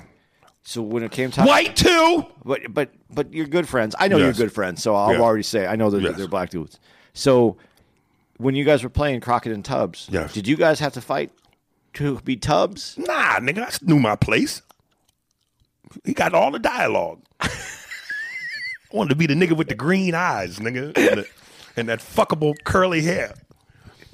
I asked the question on Instagram to the women, ladies in the 80s, who you think got the most pussy based on that sexy shit? Philip Michael Thomas, a.k.a. Tubbs, Blair Underwood from L.A. Law, or Mario Van Peebles, or Christoph St. John from Young and the Restless. Tubbs got the most. Really? Nigga, nigga, what? That nigga's eyes, nigga. See, I thought and he didn't have that nigga nappy slave hair. He had that straight, nigga, I'm on the beach, nigga, Dexter St. Jock, fucking your woman well. But Mario Van Peebles was in a lot of movies. He was cool. Yeah, but dude, and remember, Miami Vice, there was no show. To this day, I don't know if there's a show cooler than that show. Well, have you watched it lately? I know it's dated. It feels dated. It feels dated. But for that time, yeah. I remember I was watching one of those 80s specials, and they were talking about just the music alone. The theme song music is the theme song music, but they were like, yo, it was like what the dude described it as. It was like you were watching an MTV video. But that's week. what they made it for. They Right. made it to replicate the feeling that you're watching a video. I can feel it coming in the air tonight. Oh, as the fucking Ferrari was driving down to Miami South Beach Street at night. A white. Ferrari. Come on, man. I asked another question. Well, let's since we're on this topic, what was your favorite? I'm gonna make this. They got to go together. What was your favorite hour dramatic show with the coolest theme song? In the 80s? In the 80s. An hour, because Miami Vice was half an hour, wasn't it? Or was it an hour? It was an hour? Yeah. And let me give you some choices. Okay.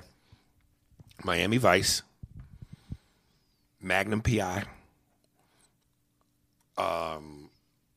Here's one that I loved it. Simon and Simon, The Equalizer, my favorite, Hunter, or two more I got to name. Hill Street Blues. I was going to ask if you were going to get to that one. And L.A. Law. The one that Knight Rider. I don't know if I didn't like Knight Rider Right. because I didn't like Knight Rider, if I didn't like Knight Rider because of what's Lee do in that? I forgot his name. Anyway, he's the big singer in Germany. Yeah. David Hasselhoff. Something about him. You didn't like him? And then when I found out he was like like he had too many things going on that I couldn't get. L.A. Law is probably the one I watched the most. I really liked Hill Street Blues. Man, that fucking... Listen, I'm surprised some rappers ain't remixed that. Because you know how some rappers remix shit and put it with a beat. That song with a fucking beat, the way it starts off... Doom, doom, doom. Doom, doom, doom, doom, doom, doom, doom, doom, doom. Then the beat kicks in. Boom, boom, boom, boom. Man, that would be a hot fucking rap track. Hold up, man. Wait. All right. Hold up. Dude, and to all of y'all who might remember, that show, did you ever watch Hunter? Who was starting Hunter? It was the white Fred Dryer.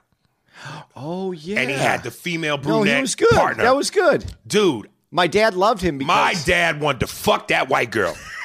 And I did too. That's what I'm saying, Chris. How can I fucking say all white people? I blow my chances at fucking Hunter's partner. My dad thought Fred Dryer was an NFL football player. Yes. So my dad thought that was the coolest thing. Yes. Okay. And the way it would... here we go. We got to play this. All right. Hunter, y'all.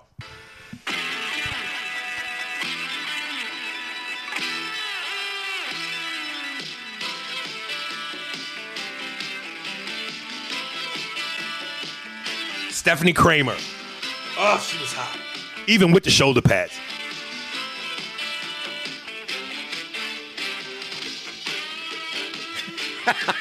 Dude, you can't see me. I am doing the 80s white man overbite, nigga. It's you got to.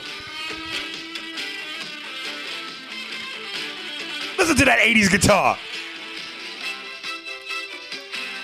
Dun, dun, dun, dun. This is my favorite part. Dun, dun, dun, dun.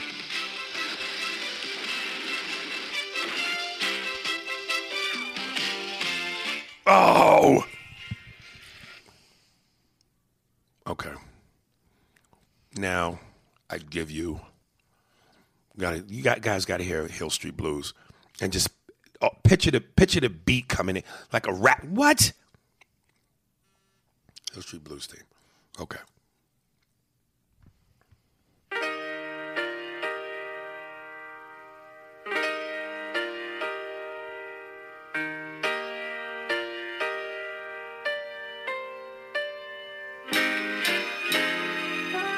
Yo, yeah, that's what's up. Diddy, let's get it, niggas.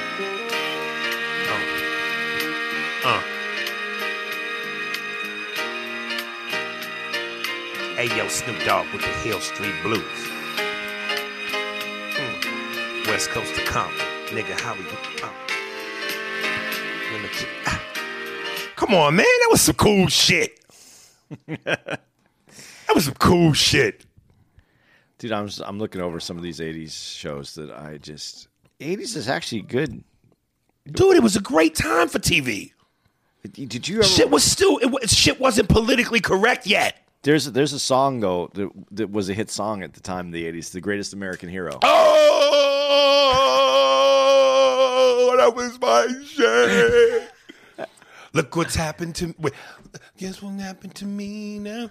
God damn it, Andy. How do you play it? How's it go? I don't know. I got to find it. Oh, I was God. I was just looking at the... Your fingers got to be quick, my nigga. All you got to do is type that shit in on YouTube and we good. Look what's happened to me now. I can't believe it myself. Yeah. Suddenly I'm on top of the world. It could have been somebody else. Believe it or not, I'm walking on air. What? Dude, this is what I'm saying. This time, it was still like a little bit of innocence left, but still some skankiness. It was middle ground. Well, because you had all that left over from the 70s. Right. Disco era. And then we were coming into that conservative time with the Reagan era. Yes. And there was a lot that was going on. But I hated shit like Elf. I hated Elf. Oh, Elf was a piece of shit. Yeah, who the fuck liked that one? And what was this show about the girl who was a robot? Vicky. Oh, yeah, I don't know. I hated that one too. Oh, I didn't realize Dukes of Hazzard was in the 80s too. So, one of the funniest jokes I ever heard. I was in Nashville, Tennessee. I can't remember the white guy's name. He looked like Paul. What was the dude? Paul Rudd. Is that him? Ant-Man. Yeah, Paul Rudd. Paul Rudd. He said, it's proof that Southerners are stupid. Because just look at Dukes of Hazzard. They needed a narrator. Right now, Bo and Luke. Blah, blah. Night Court. This was such a time. Look at what's happened to me. I can't believe it myself. Suddenly I'm up on top of the world. It should have been somebody else. Believe it or not, Walking on air. I never thought I could feel So free. Every man should play this after he orgasms.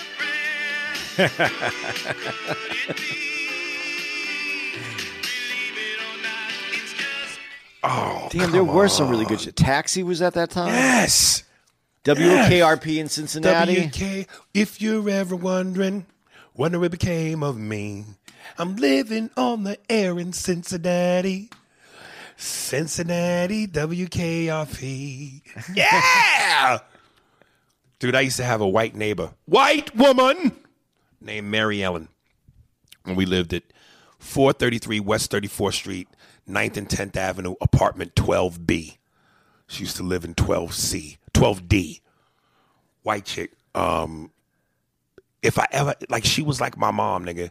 Whatever she denied me and my sister nothing. She was sweet. She drank a lot, smoked a lot. She eventually died because of it. She used to have a boyfriend named Abbott. and he wanted to marry her. He loved her, but she would always treat him like shit. Like he was her ashtray, nigga. But there was a weird love there. Like me and my sister used to sleep over her house and sleep with her in the same bed.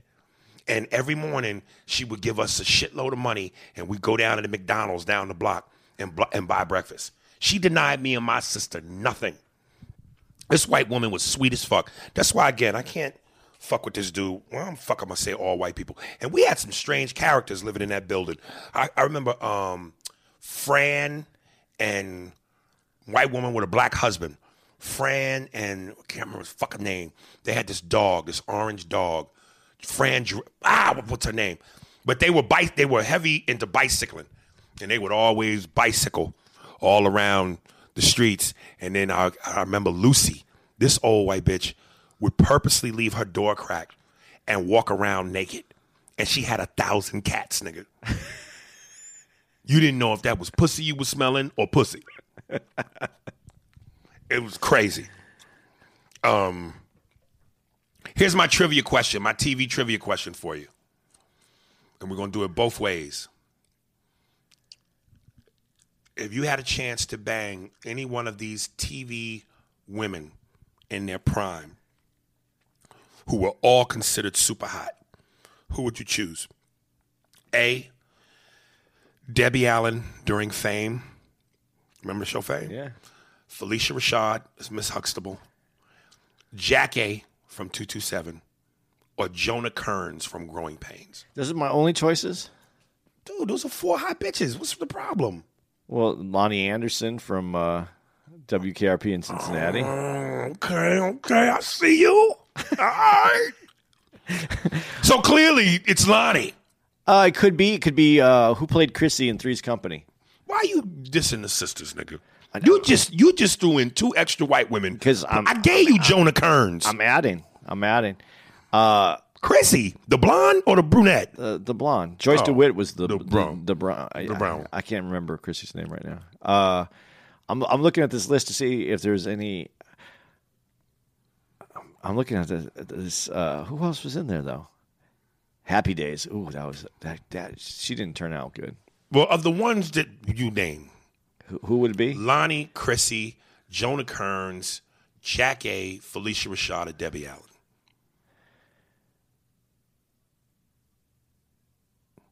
It's tough because Jackie seems like she'd be the most fun. She was the dickest, nigga. But she'd be the most fun. She was the funnest person on TV at that time. Felicia Rashad had a sexiness about her sophistication, dude. But I'm going to go. And Maggie Seaver, she was hot. Do I have to go back to the time, or are you talking about today? Both. My feeling back then, it would have to be Lonnie Anderson. Okay, she'd be a mess now, wouldn't she? It would be a mess, right? Yeah, it would be terrible.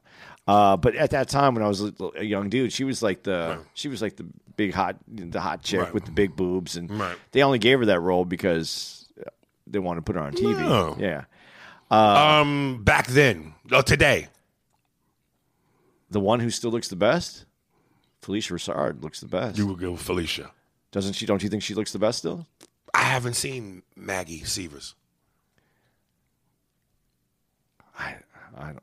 She was hot. She was hot, dude.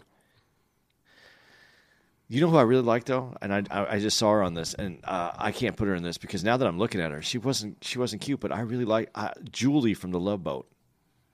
I don't remember her. She was in The Love Boat. I'll show you who she is, but I had a huge crush on her when I was in. What, the short hair? Yeah. Yeah, that's that shit you like. She's too cookie cutter for me. She doesn't look cute to me anymore. She has no lips. Now let me flip it on you. Who are you gonna pick? Oh shit. From back then, Jack A, nigga. Right? Yeah, nigga.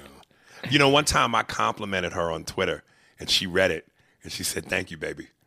And I was like, "Oh shit."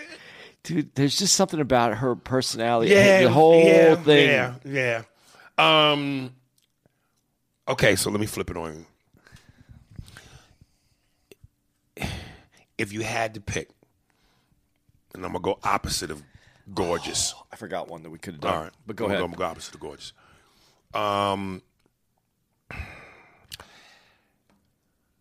Mabel King from What's Happening, the mother. Yeah.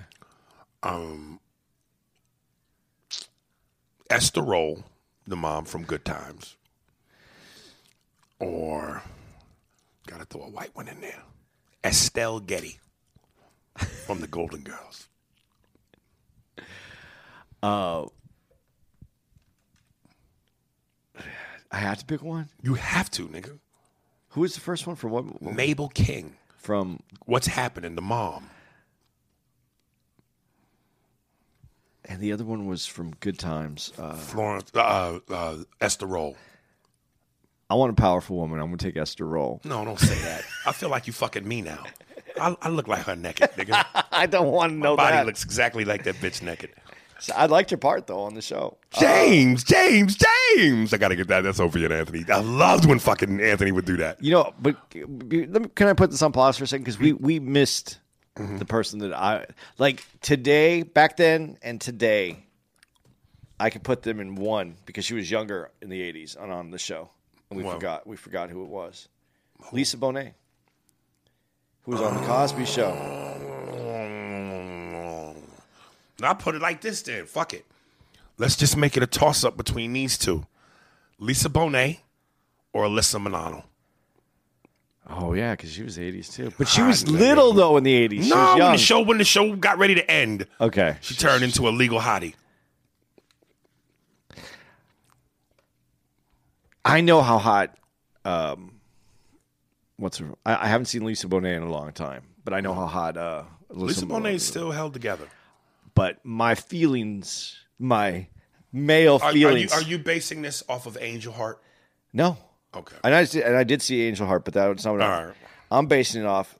I was in love with her on when she was on the Cosby Show. Lisa Bonet. Yeah, and then when she went and started doing her own shit, right? I hated. You still loved her during Different World? She was hot, and dude, I hated Lenny Kravitz for a long time because of her. Yeah, he was with her. I wanna get away. I wanna fly away.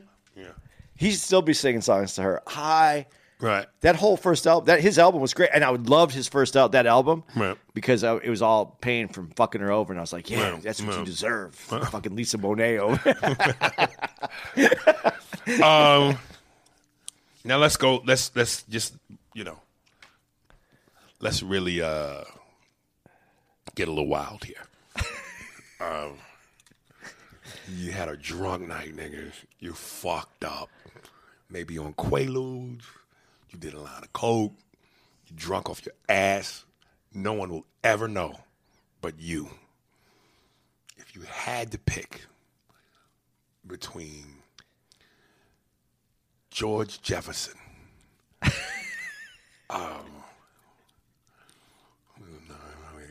Isaac from the Love Boat, and Alan Thicke as the dad from Growing Pains, and Phil Drummond. Nigga, no one knows this happened. I would know. You know, but no one else knows. Maybe I heard it in the next room. Who would you go with?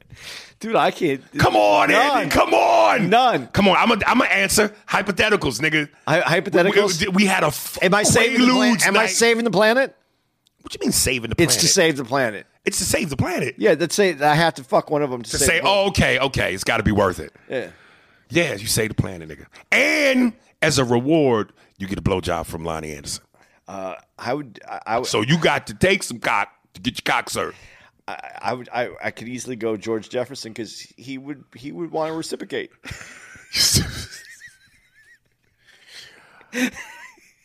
I would go Phil Drummond because clearly he has an understanding for black people. He took 2 niggas in. So what's one more to take in? He said that just to set that whole fucking thing up. And the world don't move to the beat of just what a tragic end to that situation. Isn't it? Damn, boy. Damn. I think everybody's dead except Todd Bridges. Dana Platos is dead. Yeah, she died of drug overdose. Gary Coleman's dead. His liver. Miss Garrett can't be around. I don't think so. And Phil Drummond's gone. And Todd Bridges had the most problems while the show was filming, didn't he? After. She had problems too, though. It was all after. Yeah. It was all after. Dude, but you know, this is how cruel the internet is. There was some footage that I saw. Did you see it? Todd Bridges getting knocked out? No. He was in some bar in Texas. And I mean, this nigga's dome, I mean, he got rocked. And he fell back like if you were standing in front of me and I was in back of you, and I said, Andy, trust me, I'll catch you. And I don't. That nigga fell back. And of course, you know what the jokes was. Damn, that nigga got hit with a different stroke. That is so fucking cruel. It's fucking cruel, but it's funny, but it's like, come on, man. Dude, but the one that was hard for me to see because was what's I can't remember his name. What you talking about? What's his name? Oh, Gary Coleman. Gary Coleman. To see him in that security guard outfit, jumping on the top of the car, dude. Yeah. Dude, because you don't really think about it, but you put part of your childhood. God into is these just people. not. If you still believe God exists, man, smack yourself. This little nigga was taken advantage of by his own fucking parents, lost all his money, hit with a height ailment, and this is how he goes out. Oh. Dude, see, and you know what? You could speak about this pretty well because you like you said, you started at 16. Right. Now you weren't as young as Gary but, small. Or small. But it's hard when you hit that when you have that fame coming at you like that when you're young because luckily for you, like that's not your peak. Well, one, I never had fame at that level. You know, listen, man, and back then, you know, wasn't but so many channels. So when you were seen, and that was a prime time hit show. Mad TV was Saturday late nights with a million other options. So that's a different level of fame. So to hit that and then go from that to no more work, and when you got what Gary got or what Webster got, you might be lucky enough to nab something in a movie. And believe me, they're taking advantage of your height. You're in that movie because of the height. Right. So your window for you know, sustainable success, very small. That's why when you want a show like that, man, you take all that bread and save it and invest it. Because, you know. Dude, I just, you know, I this is one, I think I'm vain. I think I'm vain in this way because I look at it and to even be like Clint Eastwood, who started off when he was, you know, he did those old Western movies, you know, and he was a good looking dude, you know, nice. Yeah. And I saw The Mule. Did you see The Mule? I saw a good movie. Good movie. Damn, he's aged bad. Dude, but how do you look at, and he's a director. That's tough. But you see that transition, you have to live with it, and you know. Dude, I recently watched on a plane In the Line of Fire. He was old then, but still looked good. The Mule, nigga, that motherfucker looked like a melted candle, nigga. Like it just. But his acting was outstanding. But you know, it's Clint Eastwood. He's only going to do so much. Yeah. It's all breathing now, nigga. He's going to get an Oscar just for being able to breathe still. Yeah. Yeah. But, dude, to have like and when I see these actresses that were young as women and then they're older, man, it has to be hard tough, on your man. psyche to be able to look at yourself and go, oh, that's when I was. Dude, you know, that's why I say, man, it sucks getting old, man. When you look at you, nigga, did you ever see the Clint Eastwood movie,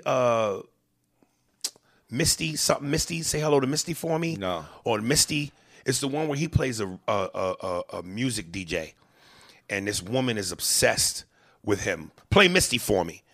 And she always calls in and goes, hi, play Misty for me.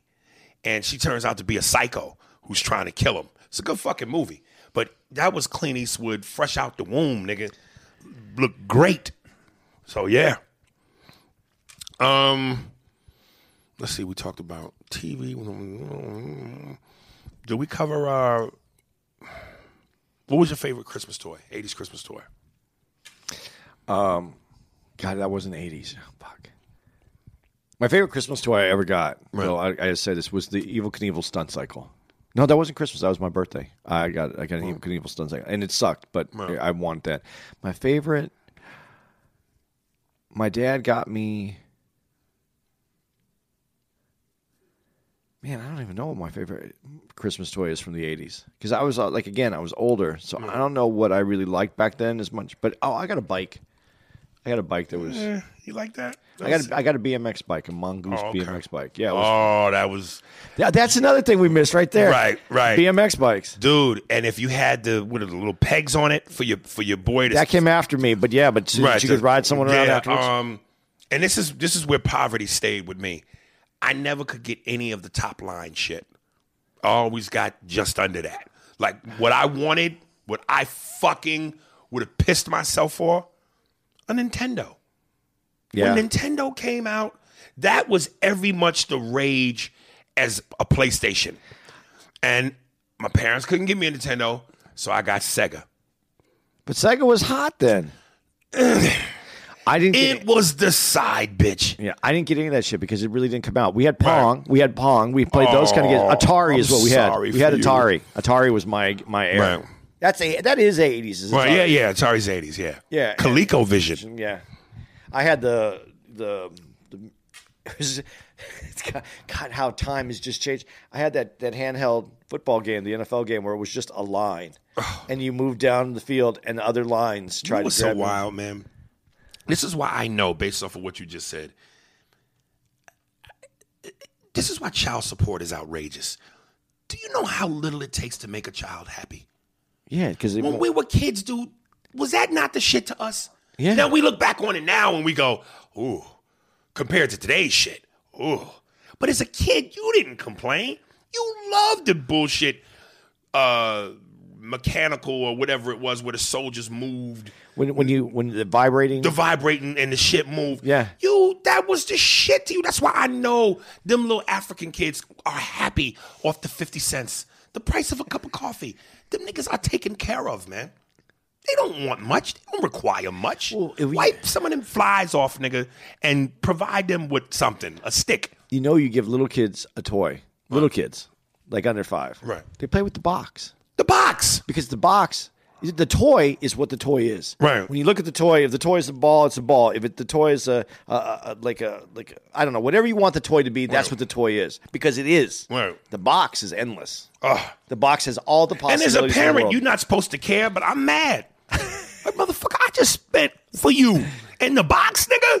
I could have went to the dumpster and got you a box. Because the box is infinite opportunities to be whatever you want it to be. The toy is exactly what it is. Wow. I'm guessing. You wore Nikes, didn't you? I did not. What'd you wear? I wore whatever the cheap shoes was. My parents really couldn't afford. My parents really couldn't afford. Again, rich shit was being able to wear Nikes. Yeah. And you were really the shit if you could wear Jordans. Me, Reebok was the best I could do. The worst I ever had was Champion sneakers, which I wore on my Def Jam debut. Champion sneakers? Champion sneakers. I had on an all denim outfit, denim jeans, denim jacket, black leather gloves. I had an S-curl perm with a hook part, and I wore Champion sneakers, nigga. My mom worked at JCPenney's, and my clothing was mainly all from JCPenney's. And the thing about JCPenney's in the 80s, it didn't have any top-line stuff. It had its own label. Right. And then it had JCPenney's was the one who had plain pocket jeans. Plain pocket jeans. There was this commercial that they used to do, and they go, "These jeans cost $24," and it has some very impressive stitching. It was the Levi logo on the back. Right. These jeans cost $9.98 with no stitching. Plain pocket jeans. Nigga, did you ever wear Jordache? Yes, I did. And when I my senior year in high school, I had a black pair of Jordache jeans. When did Jordache go out of business? Well, when did niggas finally go, I'm not wearing these gay tight jeans no more? I wore a Jordache, and I had but that's not the one that was really weird to me. Remember, it might not remember Sassoon. Yes, I do. I was too young. And that wasn't that for women? That was for women, but they had a bunch of men stuff too because they were trying to capitalize it. Gloria Vanderbilt was the ones that were for women. But I wore I wore shit from JCPenney's until I got my senior year. I was working and I was able to make a little bit of money, and I bought a pair. My mom did. She wanted me to have a nice pair of shoes once, so I don't want to put this all on her. She got me a pair of Adidas. Was my first high end shoe. Right. Got these blue Adidas with white stripes. Yeah, but once Run DMC introduced Adidas. My Adidas. Yeah. Adidas were cool. But this was before that. But, I couldn't afford – I got these ones on sale. I couldn't get Superstars or anything. Right. I didn't get the cool Adidas. I got what was on sale. But, but once I could afford some stuff, then I got into that because then it was – but that was right around that was late 80s, the Adidas with the when they're wearing the Superstars with no laces. Right. Were you – team, and you. Well, then I'll ask you. I'll first ask you the question, and then I'll say it. Were you team Prince or team Michael Jackson? Now, before you answer, I think most people would say team Michael Jackson because let's be honest. Michael Jackson globally was the bigger star, right? But there was a point in time in the '80s where people were looking at them like, "Yo, talent-wise, there's a rivalry." Oh, there definitely was. And I think there was for a second until Michael just eclipsed everybody. Okay. It was I was really getting into Prince. I was. And then Prince had that movie. Purple Rain. Purple Rain. Apollonia. Lake Minnetonka. My first true erection in a theater where I needed Kleenex. But there was a scene where when he speaks. Right. And so I was Michael Jackson, Billie Jean, did that video, that, and plus I'm older, so I had Michael from Jackson 5. He was on my. Did you have Dynamite, the magazine Dynamite? Dynamite. We used to get it at school. You pay like 50 cents and you'd get a book, but I always would get Dynamite, and so the Jackson 5s were all Jackson 5 was always on that, then the Jacksons. So I had history with Michael, and then the song Ben from the movie Ben. I had all that relationship with Michael, so I had Michael was my dude, but then Prince was cool, and then there was this line, and he comes out and he had that. His voice was so in that movie, right? And he was cool, but that voice, I was like, nah, I'm Michael. Yeah. Yeah, Michael, you just couldn't deny that motherfucker's power. And what really put him over the top, especially I think for the American public, the Motown 25. Yeah. When he first unleashed the fucking moonwalk, nigga. Yeah. Everybody in school the next day was trying to figure out how the fuck he did that. Yeah, that was it. And that was Michael when he was Michael. Still chocolate. The surgeries didn't get out of hand. Little Jerry curl. Still out of nose. The glove. That was him at his peak. Well, that was him when he was Ali fighting Clarence Williams. But in the debate now, looking back at it, Michael had more hits, made more money, most probably, I'm going to say. But the most talented was Prince. Yeah. He wrote all of his music. Could play all the instruments. Right. Was one of the baddest-ass guitar players ever. And that has to be weird, too, to fuck with you a little bit. Because you got to think about it. If you are, at any other time in the world, Prince would have been like this unbelievable megastar, just shooting star, going through this galaxy, everybody can see the light. Right. But to come out at the time when you had Michael Jackson, everybody, and we all grew up with Michael Jackson. We did. We had more time with him. Right. I don't know. I don't know how much confidence. I think Prince probably had a lot of confidence, but to be the number 2 when you have all this talent. Listen, Prince could wear heels and pull bitches in heels. I saw that. You can't beat that, nigga. I got to see Prince up close one time at Bar One in L.A. Mm-hmm. I was sitting at a table and we were having dinner, and it was Prince's table, and we had stayed longer than what they anticipated the reservation would be for, Right. and they came over to get us to. I think I might have said this on the podcast before. They came over to get us, and they said, "Hey, we're going to buy you some drinks and some dessert if you just leave this fucking table." And they didn't tell us why, but we're like, yeah, we've been here a little while. Yeah, we'll get that sounds very nice. Thank you. So we got up and went over to the bar, and they made us some drinks. We didn't want any dessert.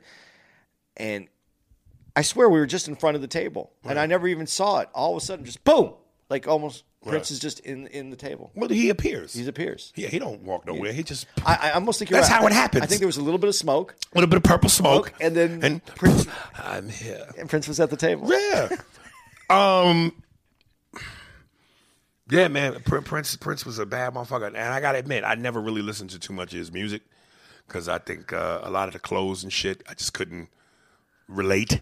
But looking back on it now, yeah, he's one of the musical genius. But people gave him shit because his clothes had a feminine kind of look to it. Right. But it really, if you go back and look at it, it's really more of a. It was a little bit feminine, but it was more of a Jimi Hendrix kind of. Yeah, but Hendrix never wore heels. No, he didn't wear it. But Hendrix wasn't 5 foot either. Yeah, but he didn't wear it for the height. Yeah, it made him taller. Listen, you got to be a special nigga to pull that off. You just got to be. You can't look like Ken Norton, nigga, and put on some pumps. Real quick, hottest movie in the 80s. Dude, I don't want to say this, but like when you said it, the first one that comes to my mind, and I'm going to regret saying this because I know there's better movies than this, but Top Gun. Yeah, I think that's a white guy thing. Dude, it's a white rush thing. I'm sure it was, but I mean, it just had the music, it had the soundtrack, it had the action, it had who's the star of that?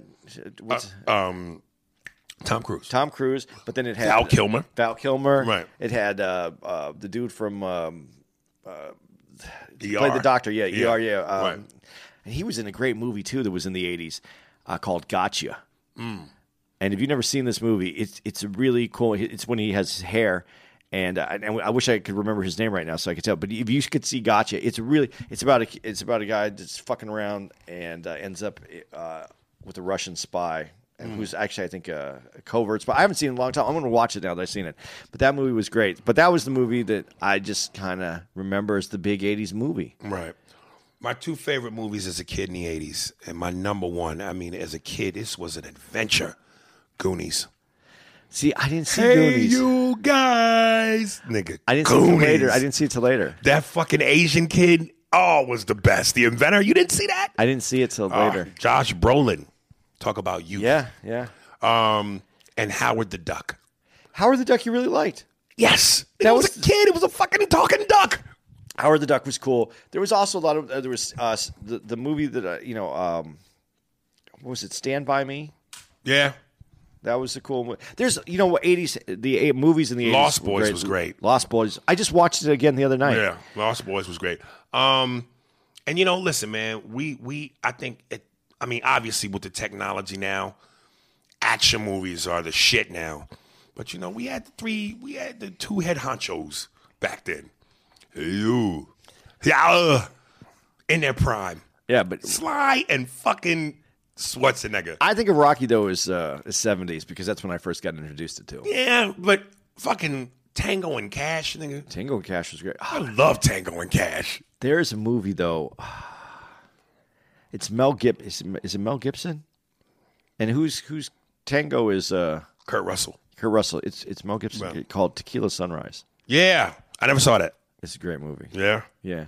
Fabulous Baker Boys. Die Hard came in the 80s. That was a great movie. Come on. Dude, you can't do, if you went through the 80s, and we could spend, you know what? That could be another episode, 80s movies. Because if we went through the 80s movies, the catalog is... And I think the thriller of the 80s to fuck everybody's heads up, Fatal Attraction. Fatal Attraction was amazing. Don't forget, Batman was the introduction. I'm not going to be ignored, Dan. What that bitch? Well, that bitch was something. But remember when they were in the bed and he was getting dressed to leave, and she goes, "I would have more respect for you if you told me to fuck off." And he goes, "All right, fuck off." And the way she got up and started punching him and unbuttoning his shirt, how scared would you be at that moment, dude? I used to say rabbit boiler for years, and people got the right, but no one knows what that is anymore. But that scene, because that's to make a movie. Do you know to inflict that kind of drama on a person's psyche, son, with nothing but the rabbit and a boiling pot? Let me tell you something. My soon to be divorced second wife, she wasn't half of that, and she inflicted me with bubble guts, nigga. When I would have to deal with her sometimes, and I heard that tone in her voice, first of all, she would never say my name unless something was wrong. Any other time, it was, honey, baby, sweet cakes. When she went, Aries, nigga, my midsection would start to formulate gas. I had intestinal shit going on. Damn, son, this is like 2 hours? Yeah, we're going to have to break this up on as a Wednesday. No, we can't break it up. We Yeah, can't. No, how we going to break it up? There's a part in here where we can just go to Fuck the that. We just give them the 2 hours. You should. I'd rather break it up. Please, no. All right. I was going to say if you saw Meatballs, but Meatballs. Because once it's $79. feeling nostalgic, you want to keep that moment. All right. It's like if you were fucking and a girl said to you, nigga, don't come. Give me 10 minutes or give me a half an hour. You still gonna fuck, but nigga, you in the rhythm. We in the pussy. This would be a great way to bring this home. Guess who just emailed me? That dude? Yeah. Because I told him I was going to roast him. So here's what he says, and this is way short. You're always worried about not offending your co-host instead of telling the truth unapologetically. Again, your first fucking line, dummy. What truth am I not telling, and what did I say I was sorry for? What did I use those words? God, I hope this guy gets smacked in the face with a goddamn A1 fucking jet fighter plane. You know, when you're debating something like we debate on here and trying to make people realize both sides, and see, I love this part because when I just said both sides, I know there's black people out there that are going to go, there's only one side. There's the side of ours. You don't know our side. Well, that's true. I don't know your side. But if you're going to communicate with people, then there's two sides because you got to get the other person to understand your side. Right. That's the only way communication works. It doesn't work any other way. You could be 100% right. The other person could be 100% wrong, but communication is the way that you make the change. Right. And if you're debating something and you're offended, then you shouldn't be fucking debating this. I'm never offended by anything. If you could say, if we kept it other than personal, but if we're talking about trying to make an improvement in life, I'm not offended. When I'm wrong, I'm wrong. That's all there is to it. And I'm trying to get better, and I try to learn. That's what this is all about. And to look at like you're not trying to offend me, believe it or not, that's not the goal. The goal is to come up with moving forward. I don't know what. I don't know. Let me finish this way. Racism, as he's mentioned the thing you addressed, racism is group versus group. It's not individualized. It's not that racism only affects this type of Negro or that type of Negro affects us all. Why are you saying the same thing? My black ass didn't proofread my goddamn email and had to correct this statement because pre-edit, it reads horribly. Nigga, it read horribly from the moment your fingers touched the keys. I use colorful language to ensure I could keep your attention. Cowardly is the word that you got to read my long-ass email in its entirety. No, see, this is, sir, what you're doing right now. That is an insult to my intelligence and something that I very much hate. You don't need to spit in my face for me to get my attention. You talking to me properly with respect can get my attention just as easily as a spit can. What a spit can is going to do is have me shift your balls into your upper neck. So why would you think that? I'm intelligent enough to be able to give you my attention without you doing that shit. You one of them motherfuckers that do that dumb shit. And that's like I read a quote recently where Shannon Sharp had said, here's how LA people do. when Drake comes, or, California, whatever, or if Drake came to the Staples Center and motherfuckers, he'll go, somebody will go, Drake, fuck his music, fuck Drake ain't shit, Drake is bullshit, fuck Drake. Yo, can I get an autograph? Like, you know what I'm saying? Like motherfucker, you don't need to do all that for us to have this conversation. Don't you think that is a turn on? It's a turn off. If I wanted to approach a bitch to give me some pussy, why would I do something foul and thinking that's somehow going to be some kind of mind manipulation to make her want to? No. How's the saying go? You catch more bees with honey? Is that however that saying goes? You catch more flies with honey? Like, motherfucker, massage a nigga. Don't approach me like that. You think I'm so stupid that I couldn't recognize the bullshit? I promise I'm done. This is the last line. Obviously, I respect you enough to contact you. That has nothing to do with respect, nigga. I gave out my email. Anybody, a mass murderer could contact me. Respect has nothing to do with it. If you respected me enough, you would approach me the right way the first time. Cocksucker.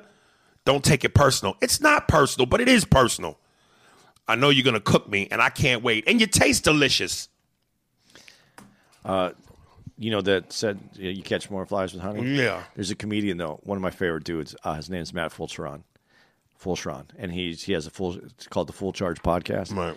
He says you can catch more flies with honey, but if you fly, you can catch more honeys. Yeah, I like that. That's some pimp shit. Yeah. There you go, folks. That was everything that we could think of. 80s. We're gonna do a movie one though. We have to do. We missed so many good movies. Oh, are you kidding me? That in and of itself could be alone. There's no Ghostbusters on there. There was no Caddyshack. There's no Meatballs. There's no Animal House. Yeah, let's get back to it. Jesus. All right, dude, I'm on my own next week. Yeah. Damn. I took the weekend off. What would you do if I sang you a song? Would you stand up and walk out on me?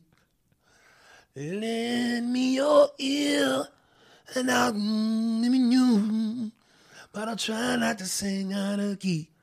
Oh, baby, now hold it hard with your hand. Was that 80s? Wonder Years? That was 90s. No, that was 90s. Yeah, it was 90s. I'm going to be in, where the fuck is it? Greensboro? Greensboro, North Carolina. The South. Andy will not be with me. He is going on a Holocaust retreat. You fucker. I have to go get some more of my reparations. Yeah, and when he comes back, he will definitely be darker. Listen, white man, I'm so sorry to you for all the things that, Andy, I'm apologizing to you. Look at my eyes. I'm sorry, white guy. I appreciate that, Eric. I won't do that no more, boss. I appreciate that. All right. Yo, Cameo, my numbers are not where they should be. Why you people aren't fucking pitching in? You suck. Not Cameo. I meant that for Patreon. But Cameo, Instagram. Again, a big shout out and a beautiful thank you, and I love you to Kylie J. Lacey. Thank you, sweetheart. You were brilliant. I am happy to announce that even though Andy will not and I will not be together next week, we will have recorded the podcast days earlier with special guest comedian Chris Porter, who I know and we go way back, and it's going to be a good time because Chris is my man, and he's one of the funniest motherfuckers in the game. And I've worked with Chris before in the past. Yeah. Chris is a good dude. We are also, though, you can catch us next week, or this same week that you're listening to this podcast. We're going to be on More Stories. Yes, Jay Moore, comedian Jay Moore, who was in the movie with me. I should do that as a trivia. That was an 80s movie too, wasn't it? Or is that 90s? 90s, nigga. I'm not that. That would make me a whole decade older. Yeah. You're a little kid. You'd be a little kid. Jesus. Yeah. What movie was Jay Moore and I in?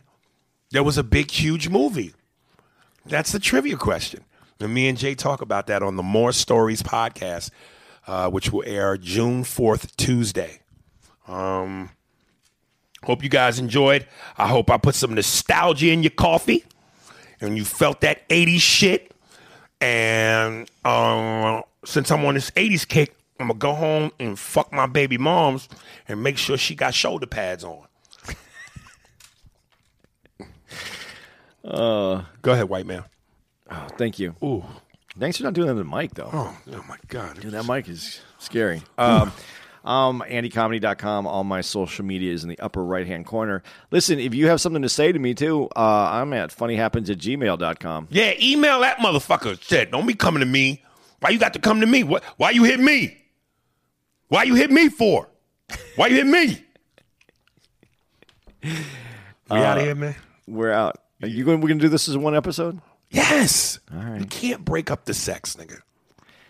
We've been stroking, nigga, for a good while now. we both ready to bust. Dude, that's what we did in 80s porn, too. We got to do a movies thing. Yeah. Because 70s porn was when it was porn. Yeah, and then that 80s porn was when they started doing all the... That's when... We'll get into it. Okay. We'll get into it. All right, guys.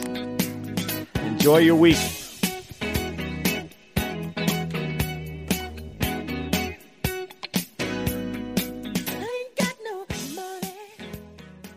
Pussy ass, nigga.